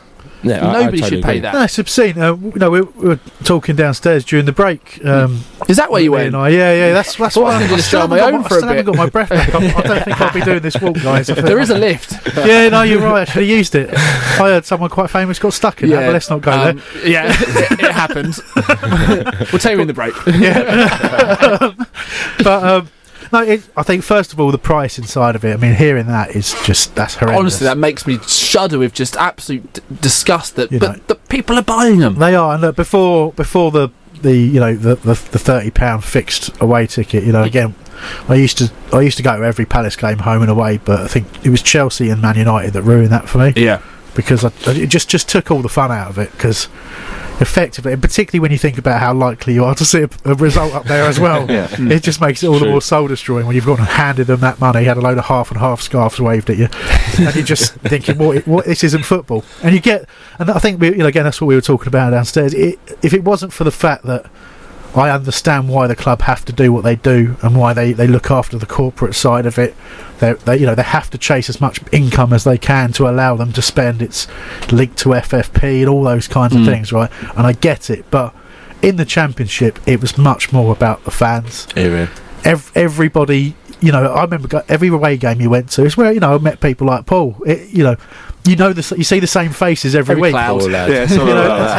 This guy stands out a mile because he wears a cravat, and you just think, what is going on there? And then, but you get all these wonderful personalities, people that I probably never would have met in my life and never would have engaged with at all. And we've got this great thing in common, which is supporting the club. Yeah. Now I go away and I don't know any. I know handfuls of pockets of people, but you used to know everybody. Yeah. And I used to rock up drunk off my mind, covered in from head to foot. Drink responsibly. Yeah, drink responsibly. Covered in red wine from head to foot. Drink responsibly. Don't put it on yourself or your skin. Or we in anyone's pockets. Oh yeah, or we in anyone's pockets. Don't do any of those things. But you know what I mean. But it used to be fun. It used to be enjoyable. Now the most enjoyable part is almost the journey up there. But the atmosphere at home games, it's not as good. And I said to Paul, I went to Goodison Park on New Year's Day. It was absolutely atrocious, and I sat there thinking, nobody has literally sung a song. I waited 54 minutes, and then I had a very, very pathetic rendition of Everton. Exactly like us when we went up there. And again, I'm not criticising Everton fans. It's quite commonplace, and the Crystal Palace support and the atmosphere. We're talking about the myths of Selhurst Park. It is, and I'm not just saying it because you're here. It's still, whilst you say it's maybe not as good as it used to be, it's still very, very good. And Paul, you're telling me that the change is something as well. Yeah, to try improve that atmosphere. Yeah, well, I think we went up from the Championship a few years ago. Yeah. First few seasons in the Premier League were good, and there wasn't a massive change. Then all of a sudden, you've seen a sort of change in the profile of the fans coming, and more fans coming, etc. So that's made a bit of an impact. Touching on what you just said, some of the best atmospheres we've had have been when we've played like Shrewsbury in the Cup, and loads of fans won't bother coming because it's against Shrewsbury. But the atmosphere has been excellent. It's been intimidating. It's been fun. It's been, a good laugh, loads of banter. So those have been the really, really good days to look back on, and sort of sentimental as well. What they're doing next year, and there's pros and cons for it. It's upset some, others are really into the idea, is that they're moving the sort of noisier section, which was Block B, into Block E, so that will be right directly behind the goal, with a view that it will grow, improve the atmosphere, and slowly turn it into more of a I don't know what I don't. How would you describe? So it's gone from sort of 200 seats to 400. The sort of the specific singing section, if you like. So the core of that is the fanatics, and there has been some tension around that, as Paul said. But it's a shame, and it's a shame when anybody's situation is kind of forced upon them, and that's where a lot of people. Bottom line is you don't own a seat; you buy it for a season, but. Of course, you buy the same seat every season, and it's inferred ownership, and that's why people are upset, because some of them have been there for a long time, and they don't want to be in this. They've been told they have to move, and the idea of staying in that location doesn't really appeal to them. Yeah. So it's I understand their angst, but I think it's the right thing to do. So I can't remember if we've said this on this show, but DR, Mike Scott, who's been on here a couple of times, and Chris Clark, who's done a couple. Yeah. The four of us went and joined the HF for the game against Grimsby in that section, and 2 rows down from it, because I'm not that ambitious, but we went to the pub with them beforehand, joined their march to the ground, and they they said that they told everybody they're going to be open and accessible for this whole singing section to work. Yeah. So we put it to the test, and they were absolutely brilliant with us. I've got a mate in that group anyway, and he helped us out, sort of guided us along about what they're doing and why they do it. And we had just an amazing time. Yeah, it was really good. There was a lot of people who criticised it, but they'd had 120 lads rather than the 400 it's going to be. And I've got to tell you, it was like the old days for me. All right, I think that's the key. Really, is it's a bit of a statement against the Premier League. Yeah, it's to get away from the situation where the atmosphere is being killed, the matchday experience is being killed, and it's to bring all that back. Yeah, guys, just going to take a break. It's Love Sport Radio's Crystal Palace fan show. Afterwards, we're going to discuss January, some ins and outs. It's always an interesting one, isn't it? Stay tuned. This is Love Sport. Love Sport. I work for aspokesmansaid.com. We can help you save money on your home insurance. All you need to do is visit aspokesmansaid.com and find out if we can find you a better deal. It's the Brian Moore Show with the Pitbull and James Greyhound Gray. When I played there, it was the only time I was ever hit by a spectator. We played Lydney in a John Player Cup game, and I've tumbled just into the crowd, fighting with a winger. And a woman came up and she smacked me round the back of the head with a brolly. And it turned out it was her son who was fighting with me. You leave my lad alone. Bang! There you go. It's the Brian Moore Show with the Pitbull and James Greyhound Gray. Join the pack, weekdays from 3 p.m. on Love Sport. This is Love Sport.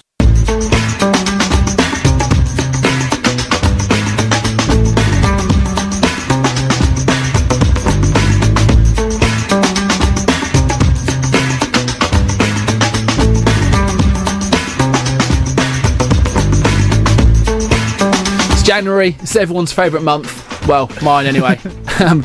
What are we going to see happen? Guys, are we going to see a striker come through the door, do you think? Or are we literally just thinking, do you know what? Let's prepare ourselves for the worst, and if anything does happen, that'll be a bonus. Well, if in the past I hadn't got into trouble for saying things on this show that I wasn't supposed to say, I'd give you more. Give me an example. What did you say that got you into trouble? What did I say? I talked about the length of a player's player's contract. I wonder where you're going with that then. Yeah. I talked about the. Carry on. I talked about a player's contract. Okay. And I didn't realise that contract. There was contract. Yes. And I didn't realise that it wasn't public domain. And then I said a couple of other things about some transfers I should have said, but I mean, look, what's in the public domain is that we were after Dominic Solanke, who's since joined Bournemouth for 19 million quid, big money, and is not fit till the end of Feb. Yeah, so March, that answers why that deal fell through and I think for us. Everyone's fine with that, aren't they? Yeah, I think so. Certainly, yeah. So I mean, obviously.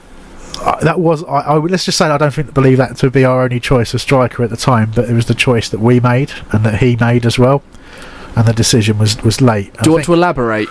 I just think or would this get you in trouble? Yeah, it would, so I'm going to leave it there. But you know, I'm going to move on to talk about one of these items that you can talk about here, that I can talk about. Go on, and I'll let the listeners decide if there is a link between what I said and this one. So the reports have highlighted the reason we haven't signed Michy Batshuayi, and apparently the reason is that he's going to follow Cesc Fabregas to Monaco after returning from his disappointing spell at Valencia. It is claimed that Roy Hodgson could not guarantee the 25-year-old regular playing time that either he or Chelsea were demanding. Interesting, that, isn't it? That Roy can't guarantee him that playing time there. I think the thing with that as well, though, is you've got a situation where you've got two strikers that are target men that are coming back, hopefully, to fitness. Yeah. You know, Benteke's back now. He got a full 10 minutes or so the other day. Wickham, that'd be it for the month. Yeah. Wickham's done exactly the same sort of thing. So I think we're in a bit of a quandary there, where you know, do you want to splash out on somebody if you've potentially got somebody sitting there? I think it works for the owners more than it works for anyone. Yeah, I'll be honest. I think the problem we've got with Palace at the minute. I mean, Parish has come out and said this, that he wonders how some other clubs conform to financial fair play. That's his way of saying we haven't really got any space for money. We've shipped a few players out. I think we're more about wages than actual spending. Yeah, no, it's got to be that. But I think realistically, and this goes back to the chat about Roy and how he's doing and what he's doing at Palace and all those sorts of things and what the future are. Because I think realistically, this season has been about working with what we've got to stay in the Premier League, and just to be very sensible, very pragmatic with our approach, and to accept our lot and accept that we're going to have some bad runs and some bad results, but ultimately we're good enough to stay in the league. Not great if you're a fan, but if you're a club that are planning something better in the next cycle of financial fair play, which I believe kicks in for us next season, I think that's quite a sensible approach, right? So I can be pragmatic. So Paddy, jot that down. Hamber was pragmatic. I was once. That's what I won for the season. So I think, unfortunately for us and for supporters who are looking for anything major, I think what Roy has said about it being frees and loans, that's what it is. Yeah. So if we see a striker, it'll be a loan striker. I think the unfortunate thing is we've had injuries to both first choice goalkeepers, well, first and second choice goalkeeper. So we're obviously going to have to get into the market and deal with that, because Julian Speroni is a club legend, and Aaron has been in touch. You know Aaron, remember him? Who's that? You know, Aaron Paul, Yes, that's that lad. Not the one from Breaking Bad, the other one. No. I love it. Love Aaron. What's he saying? He is. He gave us a hashtag. Julian Speroni is a legend. Yeah, exactly, and it is about Speroni. It's always about Speroni. He's a little bit obsessed. He bet me. It was actually he bet DR, but DR wouldn't take the bet, so I took the bet. He bet me that Julian Speroni would make 10 appearances this season, and if he does, I have to buy him a Speroni shirt. However, I'm now scared beyond belief because we've got 2 goalkeepers out till March. Yeah. And Jules is the only senior goalkeeper left. So Aaron could be getting a Speroni shirt, and it's going to cost some. That's what I'm saying. He's a big lad. His hashtag is bring back Jules. So terrified I am. Absolutely terrified. I'm going to dig my hand in my pocket. Yeah. But I do think that is also going to impact our transfer window. Yeah, no, it will do, and we'll continue to do this chat next on Love Sport. Come for the sport, stay for the chat. Love Sport Radio. 1.7 seconds. It's over in a flash. This is the average view time of a video ad on a mobile device. Money worth spent, don't you think? Mark Pritchard, Chief Brand Officer of Procter & Gamble, the world's biggest advertiser, has said that digital ads are annoying people with too much frequency. So, digital media, stick your algorithms up your... Anyway, radio is different. The average listener tunes in for over 21 hours every week. Your potential customers are listening right now. Grow your business with Love Sport Radio. ASpokesmanSaid.com is a leading price comparison website that allows you to compare every energy tariff on the market in seconds. We have more deals than any other comparison website offering energy prices, and our impartial independent switching service is free of charge. Nearly 50% of UK households have switched bills, and there are hundreds to be saved. Visit ASpokesmanSaid.com and make sure you have the best energy deal in place before winter arrives. As recommended in The Guardian, The Times and The Sun. ASpokesmanSaid.com. If you're in business, I bet you hate wasting money. We Do Taxi Tops can help you achieve minimum wastage on your advertising costs and maximum exposure. Our revolutionary taxi tops can target your potential customers in the right place at the right time, so your message has the greatest potential for making an impact. We Do Taxi Tops. Visit WEDOOH.com. We Do, the smarter, quicker way of advertising in London, supporting London businesses of all sizes. You probably think you're pretty good at multitasking behind the wheel. I mean, you have to multitask to drive. So what's wrong with checking your phone? The thing is, your brain simply doesn't work. For quick reply affects your concentration and makes you less able to react to hazards. If you use a mobile phone while driving, you're 4 times more likely to crash. Think. Put your phone away. Love Sport. Available on Radio Player and TuneIn Radio for your smartphone. Download now from the App Store and Google Play. 558 AM. Love Sport.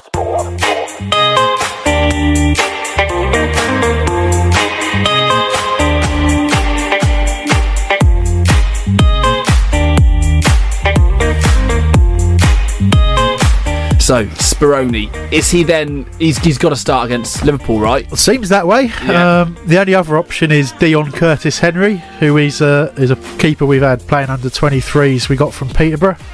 No first-team appearances.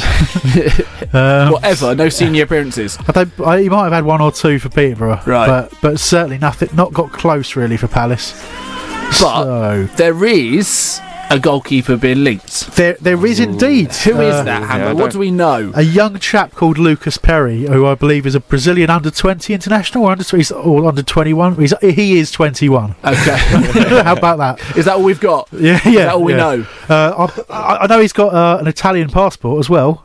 I read that could before. be useful. Yeah, so it means he can immediately play in Europe. There's talk of an initial loan to the end of the season, an agreed fee, I think between 3.5 million and 4.7 million euros. I didn't even look at the page for that, mate. That's knowledge. Yeah, I thought it was a little bit more than that, but there was. I don't normally get into the whole transfer market too much, but that one I actually don't know. I've got a feeling that one's going to come through. It almost needs to. Yeah. I don't think we've got any other option really. Seems to be quite well regarded. And there's a discussion here from Rangers coach Michael Beale. You're a pro, Ambo. Go on. Yeah. And it says the following: Crystal Palace will be getting an outstanding young goalkeeper in Lucas Perry, according to the Glasgow Rangers coach Michael Beale. No relation to Ian Beale, of course. You sure? The rumours are unfounded. Might be. I believe. Various reports suggest Palace are closing. Yeah, I've failed, Jake. That is why you are in charge. Do you want me to read it? No. Carry on stumbling through this. Is brilliant. Various reports suggest Palace are close to signing Perry, with The Guardian, wonderful newspaper, well regarded, claiming the 21-year-old, so he is 21, is set to join the Eagles. I'm messing this up on an initial loan deal ahead of a potential £3.3 million. I was doing euros earlier. Summer transfer. Perry has progressed through the ranks at Sao Paulo, where he worked alongside Beale for 6 months. That's Michael Beale. Yeah. That before the latter's return to the UK with Liverpool and then Rangers. Despite the Brazil under-20 international having yet to make his senior debut. It sounds like I've been drinking. I really haven't. Only on the Beale, again, I believe this is Michael Beale. He believes that he'll be a success in English football. Are you free at 9, Hambo, to read the news? Absolutely, mate. Yeah. I mean, it wasn't perfect, but had a kind of charm to it. Yeah, exactly right. That's what I do. Yeah. I'm all about the charm. And the thing is, if you're low on content, I can make a 10-second clip last 4.5 minutes. Yeah, that was only 2 paragraphs. It really was, and it's nearly the end of the show. But I mean, we've had situations, Mandanda and Gaita, of goalkeepers coming in from foreign leagues. Hate saying that. And then struggling maybe to adapt, or Roy not actually maybe perhaps trusting them initially. I mean, it does feel that if you've got 2 injuries to the goalkeepers, who are your first choice, and then you've got Julian and a youngster, I feel like Lucas Perry, if he comes in and he's signed on loan, probably isn't going to be thrown into the deep end straight away.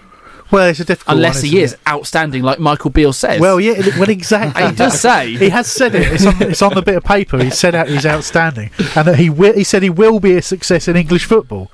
He didn't say he might be, did he? He said will. He seems fairly sure, and I've heard lots from Michael Beale in the past. Well-regarded coach. Yeah. He used to be. Rangers. He was at Liverpool before that, and then before that he worked with Perry. I don't know if you know about this. How long? I can't remember. 6 months. 6 months it was. Yeah, I think about 6 months. I'd say.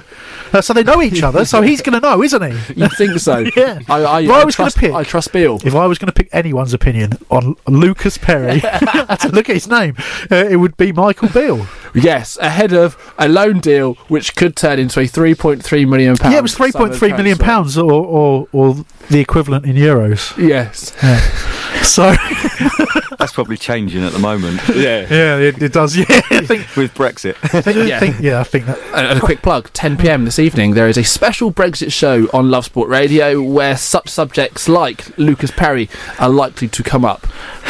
They probably won't. No. It's unlikely, but Lee, Victor Moses, he's been linked with Crystal Palace. Crystal Palace legend. Is he a legend?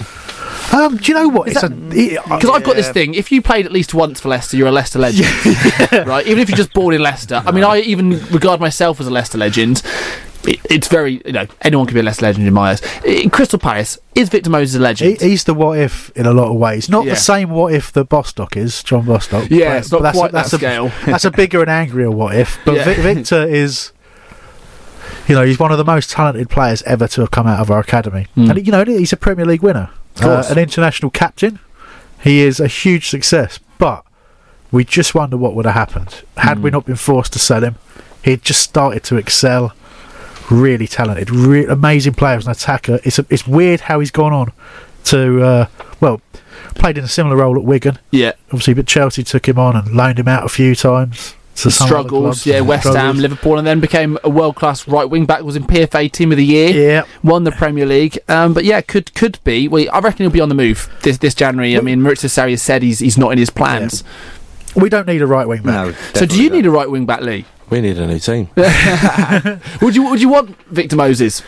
Yeah, I think he had something to us. Obviously, I don't know if anybody's been watching us. We've been playing really good football. We're just not getting the rub of the green. So you've got Cyrus Christie, and you do play with wing backs, don't you? Yeah. You had Fosu Mensah, who's now gone back to United. Is that been sorted now? I believe that's what they're looking to do. And you've got Cyrus Christie. Hopeless. For me, Victor Moses is an upgrade on that. Yeah, easy all day long. Anybody's better than Fosu Mensah, but to me.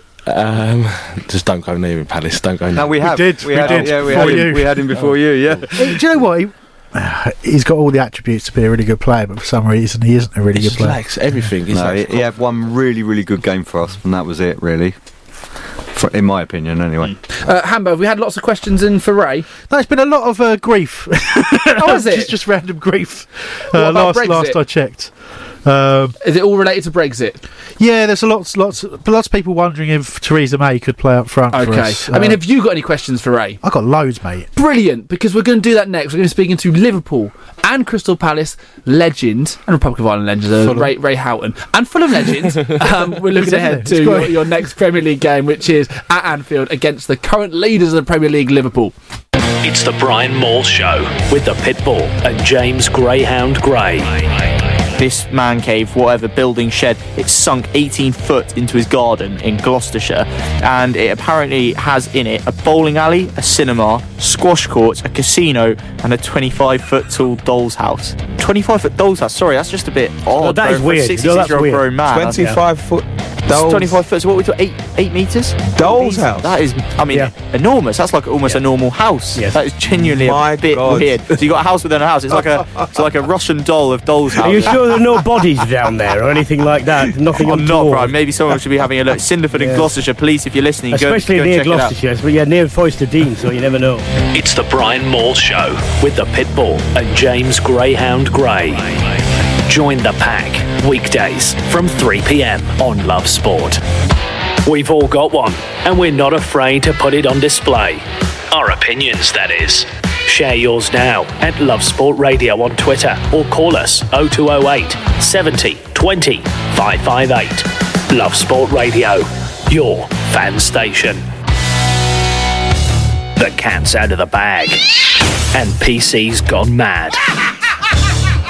Patrick Christys has been from the streets of Syria to the galleries of the government, and now he's gracing the airwaves, giving meaning to the term Face for Radio.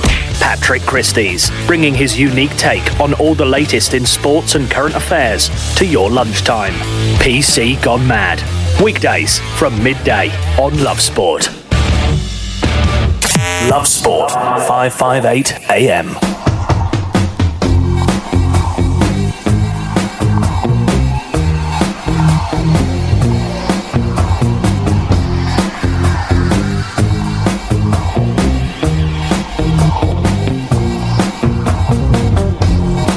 Yes, welcome back, Love Sport Radio, the Crystal Palace fan show until 9 p.m, so another half hour or so. And we'll start to talk about matters on the field as opposed to the January transfer window. I think we'll all much rather that. Delighted to say that we've got former Palace and Liverpool player Ray Houghton on the phone now. Ray, good evening.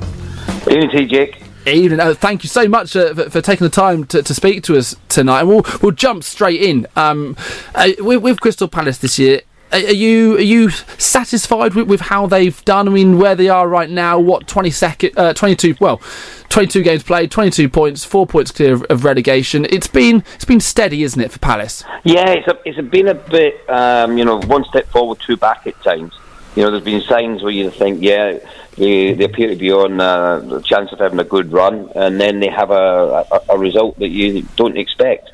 I mean, in recent times, the draw with Cardiff that I've seen, and one or two others, they went to Wolves, got a great win, and Manchester City, they go over there, fantastic 3-2 victories that they had, but in between that, there's been some not so great performances, and one of the things is, Jake, is if you're not scoring goals, you're going to have a problem. And I was just looking; they're under a goal a game at the minute. It's about 0.9 or something per goals per game that they're scoring in the Premier League, and that's where they're struggling because the general play's been okay, but you need to start scoring goals and making it much easier to win and taking a bit of pressure off the defence. Yeah, I mean, Roy Hodgson is a manager you would have come across and watched for many, many years, Ray. And do you think that he has got an ability to kind of change? Because the guys in the studio, we've been talking actually maybe for the last few weeks really about not doing substitutions perhaps early enough and the formations, it's sometimes being a little bit rigid. And actually, they think if there was just these minor tweaks at times, if a little bit more flexible, a little bit more open to change, Palace could be even better.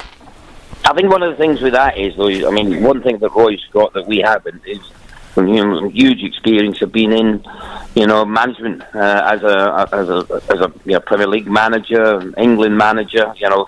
I've been at games and you think, change the match, change the players, but there's no guarantee that's going to work. That's, as a fan, we're hoping that's going to work. He works for them. He works for them on a daily basis, so he knows exactly what they can and cannot do. And to be fair, I mean, he spent virtually no money.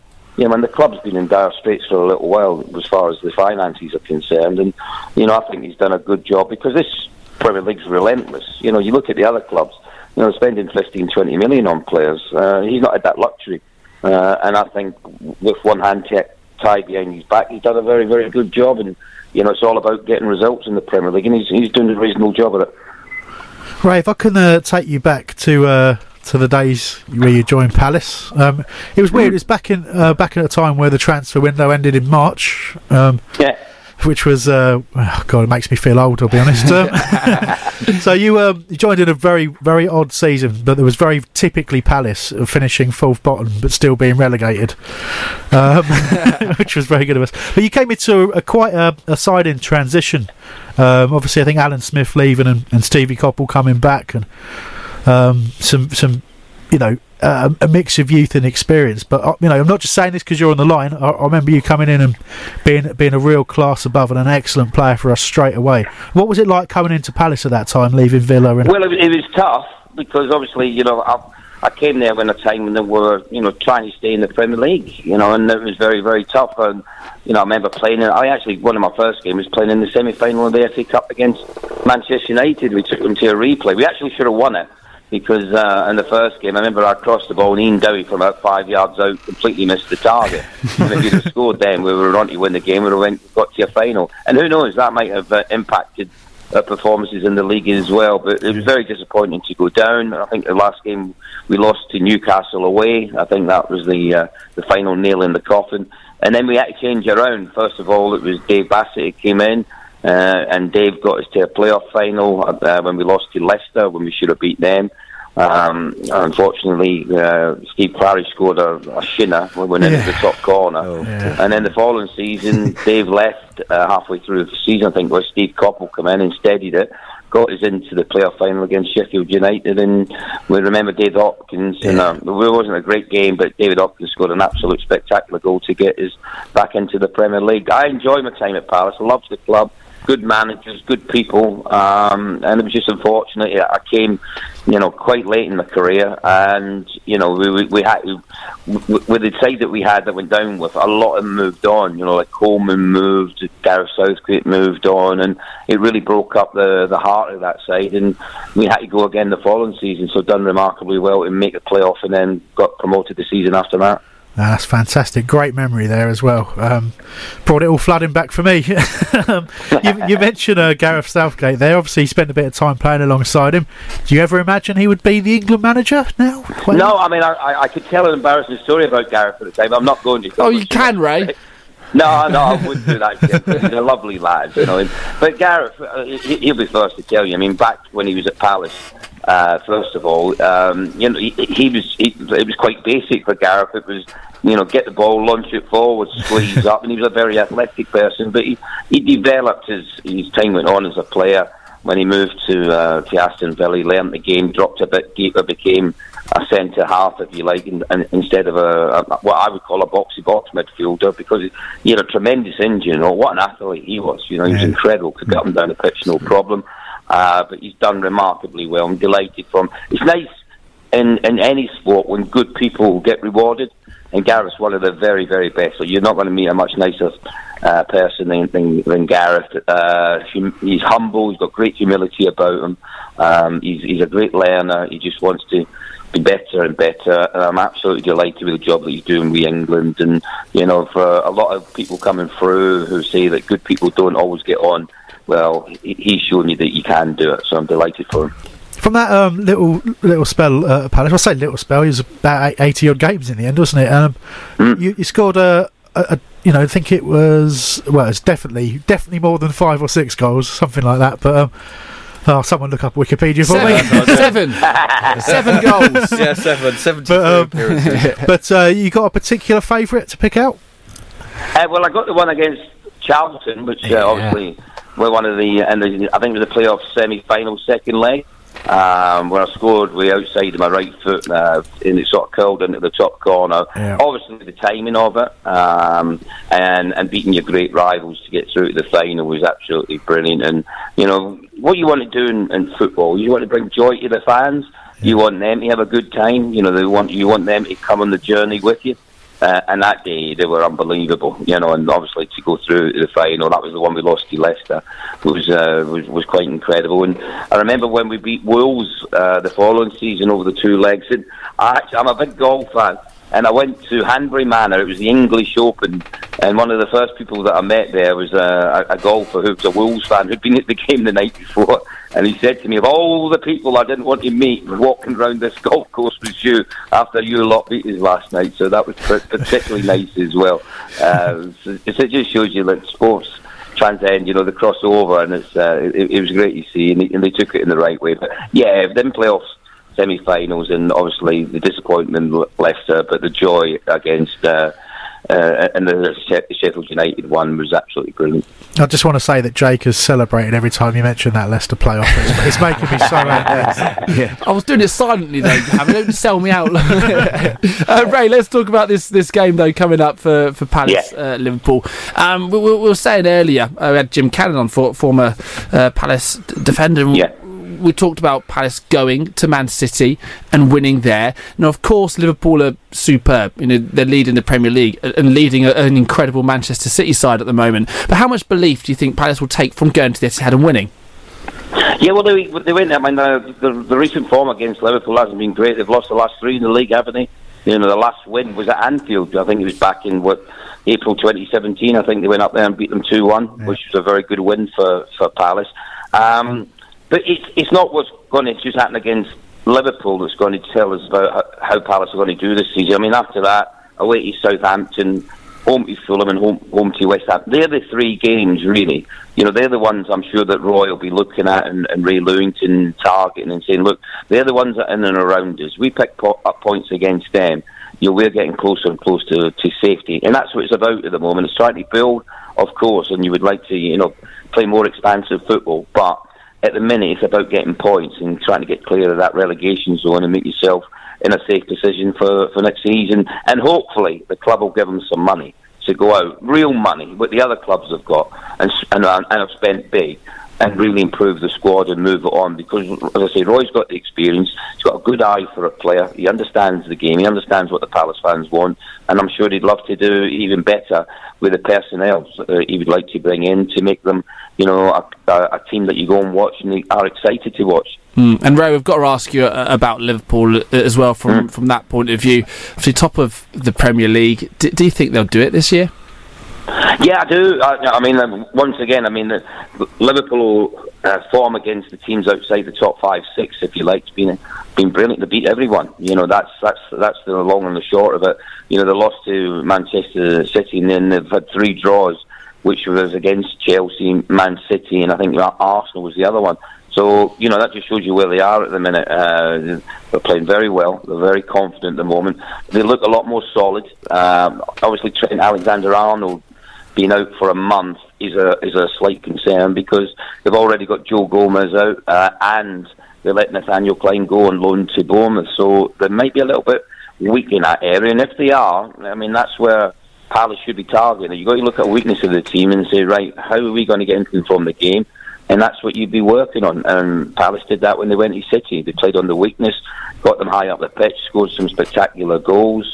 Schlipp's goal and Townsend's goal, Milivojevic with a penalty. They did the right things at the right time to go and win the game, and that's what they have to do in this game. They have to make sure they're disciplined, probably defend a little bit deeper, and then try to hit Liverpool on the counter-attack with the pace with Townsend and obviously Wilfried Zaha. And Benteke coming back. You know, when you need an ex-Liverpool player, you'll be hoping that in itself will get him ready and prepared, and if he's called upon, that he'll come on and do something for the side. Last one from me, Ray. We've got Lee in the studio, who's a Fulham fan, who's infiltrated the show today very cleverly. You know, he's managed to weed his way in. Obviously, you had you got your Fulham connection. What was your time at Fulham like? Oh, absolutely brilliant. I mean, actually, West Ham gave me my opportunity. That was my first club. I had 3 years with West Ham, and I only had one opportunity in the first team. Came on as a sub against Arsenal. And then I was asked to move on. It was a strange decision because my last season at West Ham in the reserves, I scored 19 goals from midfield. Probably today I'd get a 4-year contract on a lot of money for that, but back then it wasn't quite good enough. And Fulham was the ones that picked me up. Malcolm McDonald in particular. Malcolm and Terry Mancini was the reserve team manager at Fulham. He'd seen me play for West Ham, liked what he'd seen that I was a young lad and developing. So they decided to bring me to the club, and my first season at Fulham was absolutely outstanding. With some great players, Jeff Hopkins, Roger Brown, Tony Gale, Kevin Locke. The midfield, and Ray Harford was a coach, God rest him. Ray Harford was one of the most innovative coaches that I came across throughout my footballing career, and Ray was one of the ones to develop the diamond in midfield, where I was on the left, Sean O'Driscoll on the right, Ray Lewington sat in front of the back four, and Robert Wilson was the point higher up the field, just in behind Dean Coney and Gordon Davis. So we had a very good side. The only thing that we didn't have was depth. So over the course of the season we should have went up. We just lost out quite late on because we just started to run out of legs, and we didn't have enough players in and around us to come in really to push us on to get promotion that season. Great memories. Ray, just before we let you go, just then let's have a score prediction then from Anfield, Liverpool. Well, I mean, listen, it's a tough one because, you know, the two of my clubs, and I want them both to do very well. Don't sit on the fence, though. I mean, from Liverpool's point of view, it's been 29 years since the last won the title, and it's been that long ago I played in the team that won it. So there it is, and that's far too long for a club like that. And I think it's going to be if Liverpool's going to win it, with all due respect, with the run that they've got, Palace at home, Leicester at home, West Ham away, and Bournemouth at home, they've got to be targeting 12 points. That's what they have to be looking at if they're going to go and win it. They have to keep that pressure on Manchester City. And likewise with Palace, as I say, I think it's a bit of a free hit going to Anfield. You know, none of the other teams in and around Palace have got anything out of Liverpool this season. So where they are going to really, make sure that they're going to be okay for next season, as I said, is the games against Southampton, Fulham and West Ham after that. That will really show where Palace are. But I think Liverpool probably will just have enough to beat them, although I think Palace will go there and make it very, very difficult for Liverpool. Top stuff. Ray, absolute pleasure speaking to you this evening. I know the guys really do appreciate it. Definitely. Cheers, Ray. No problem. Cheers, Ray. Boys. All the best. Have a good show. Thank you. Thank you very much. Yeah, Ray Houghton, their former Palace Liverpool player, and Fulham as well, Lee. Got mentioned Fulham as well. We're on till 9 p.m. this evening. We've heard Ray's thoughts ahead of that game. We'll get the guys in the studio's views up next. From Ali to Zaha, we've got it covered. Love Sport Radio. Can you believe over 50% of UK households have yet to visit a price comparison website and save on their bills? Are you one of those people? Because you must be crazy. Literally, you can save hundreds of pounds in just a matter of minutes. Visit aspokesmansaid.com now and see how much money you can save. That's visit aspokesmansaid.com now. aspokesmansaid.com. Fighting for you, saving you money. Love Sport. Available on Radio Player and TuneIn Radio for your smartphone. Download now from the App Store and Google Play. You love your sport, but it can be a pain organising it. Endless phone calls, emails and text messages, organising players and collecting money can all be a headache. What you need is Teamer.net, the free sports app that'll help you manage your team's events, communicate effectively as a team, and now you can collect money simply and securely via Teamer payments. Relied upon by 2 million members, Teamer is available for free on desktop, Android and iPhone. If you fall asleep at the wheel, you'll put your life in danger, and the lives of others as well. Before you feel tired, pull off the road into a services or other safe area. Drink some strong coffee, and take a quick nap while the caffeine kicks in. If you're having a nap, you've left your lights on, sir. Alright, cheers. Think. Don't drive tired. Hello, I'm Michael Parkinson. The Lowe's Taverners is the UK's leading youth cricket and disability sports charity, and now the official charity partner of Love Sport Radio. The charity's mission is to enhance the lives of disadvantaged and disabled young people through sport. Last year, the Lowe's Taverners donated over £4 million to help young people of all backgrounds and abilities to get involved with sport. To find out more, to see how you can get involved, visit lowesttaverners.org. Love Sport.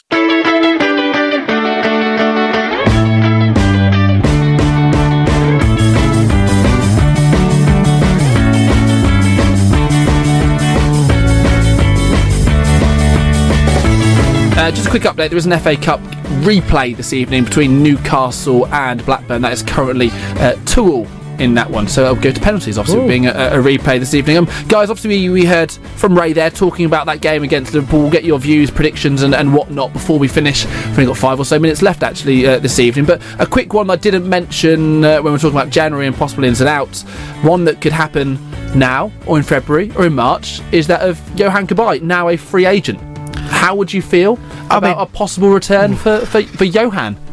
It's an odd one, really, because first of all, he was still very effective for us last year, and we certainly haven't coped without him in the way that I expected. So does Max Meyer not seamlessly? Because that's the player I'd look at and think that's a younger version of Cabaye. Well, weirdly, what we did is we bought Cabaye.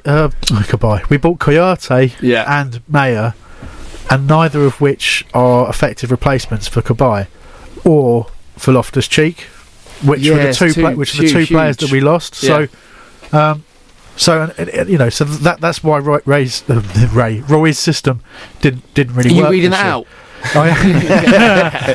Funny guy. Maybe I should. It's got that stuttering. Some Crystal Palace fans are saying the same thing as Johan Cabaye leaves Al Nassr by Robert Warlow, Football.London. He was on the show last week. Was he? Yeah, he was. Anyway, I'll stop reading. Yeah. Look, I'll let these guys answer as well. That'd be nice. Yeah, Paul. But I would like it, but I think for sentimental reasons, I'd love him back. I always remember there was a season where Newcastle came and played us, and Cabaye was just absolute class. Probably one of the best players I'd seen. Lovely footballer. Absolutely amazing. He's got a little bit of a nasty edge to him as well. He doesn't mind going in and giving somebody a little tap. So there's that. Or urinating someone's pocket. In the halfway weight stand. Yeah. So there was that. Do I want him back? I don't know. For sentimental reasons, I'd love to see him back. I don't know, it's just one of those things. We do it far too often. We are really, really sentimental, keep using the word, but we have this pattern where so many players come back to our club and then it doesn't quite go as well. Yeah. I don't know, in some ways I wish Max Meyer would get a little bit more time on the pitch, because I think he's got the ability. He just needs a bit more game time, a bit more time to adjust to the English football and how it's played. But I don't know. I don't think it's right for Johan to come back. Okay. Despite it hurting me saying that. Yeah. So he's left Al Nassr. He's available on a free transfer. Palace fans, would you have him back? Obviously not restricted by the January transfer window. But let's look ahead to Liverpool. First up, Hambo. Any big changes you'd make starting lineup wise from that defeat against Watford? We've got the enforced one in goal, obviously. Yes. So Big Jules. Jules has got to go in. Is it first appearance? So he's 9 away from a shirt. It is his first appearance of the season, correct? Yeah, because so 9 away from costing you a little bit of cash. I'm gonna be following this, cheering this on. Honestly, the countdown. I've got to move house. I really haven't got money for this. I have to remortgage it to buy Aaron Speroni shirt. exactly right. But anyway, there's that. I think the big decision, a big change. Yeah, it really is. It's huge. But having said that, even though Jules is a club legend, and okay, you could argue at 39 maybe his abilities are waning, but I don't think, I think he's a decent option. Obviously not as a long-term option, but as a third choice keeper, we're quite lucky to have him, I think. But my problem really is, what do we do at the other end of the pitch? It suits us better. We'll probably go 4-5-1 like we did against City. But do we do what we did against City, which is leave Wilf up top on his own, or do we bring back Benteke? Do we take that risk, or stick Wickham on there? Obviously, a former Liverpool player. I mean, sometimes players want to play in that. Almost a bit of a point to prove. Maybe an opportunity for Benteke to come back and show something. You've been waiting for it. Is this not the perfect game maybe for it, Paul? I just think he's... I've watched... they are the bane of our lives to a degree, but the training videos and all the Palace fans... They look really good in the training videos, Palace fans are always moaning about... Why don't you do that on the pitch? Banging them in from all angles and everything else. That is strange though, isn't it? When you get the amount of times you get the ball on the edge of the box in the game and they don't shoot and they'll keep passing. It's like, I've literally watched you do it in training 1 billion times, smash it in repeatedly. Why don't people shoot more? So annoying. They must edit out a lot of Andros' shots. No, I don't think. I think Benteke's quality. I don't think quality goes away. I think it's confidence. And I do honestly believe that Benteke coming back will be beneficial, and I think it will be an improvement on where he was last time. So I'm looking forward to it, to be honest. So does it go without saying, as far as trying to get a result at Anfield, is to go and play the way you did against Man City? It's exactly that. Exactly that. Yeah. Counter when we can. We've got to be mindful of what happened against Chelsea. There's lots of reasons why people thought that was. Were we conserving energy for Wolves? Blah, blah, blah, blah, blah. But what happened against Chelsea was Chelsea saw our method of breaking and just stopped it. But Jorginho in particular, he didn't do an awful lot of tackling, but he did a lot of recycling of possession and keeping it away from our key players. We did nothing to stop that all game. They just cut off the supply. So, chaps, the time is here. I hear the music. Yes. Ray Houghton has said he thinks Liverpool will win, but Palace will put up a good fight. Let's get some score predictions from you 3. Lee, do you want to go first as the neutral? How do you think Palace will get on at Anfield? 3-0 win. To Palace? Palace 3-0. I've got confidence. Love it. There we are. Believe in you. So follow that up, guys. He doesn't even support your team and he reckons you're going to win 3-0. Paul, what do you think? I think 2-1 Palace, but I'm always optimistic. Benteke with the winner? Yeah, Benteke, definitely. With Speroni to have an absolute worldie. he'll have a great game, and our friend Sacco will wind up their fans as well. And you Hambo to finish us off, please, mate. 5-0 Liverpool. No, I'm kidding. I'm never going to go for that, even though I secretly think it. I reckon it'll be 2-2. Brilliant stuff. Guys, thank you very much. Been an absolute pleasure as always. Palace fans, you're back next week. Love sport. 1.7 seconds. It's over in a flash. This is the average view time of a video ad on a mobile device. Money worth spent, don't you think?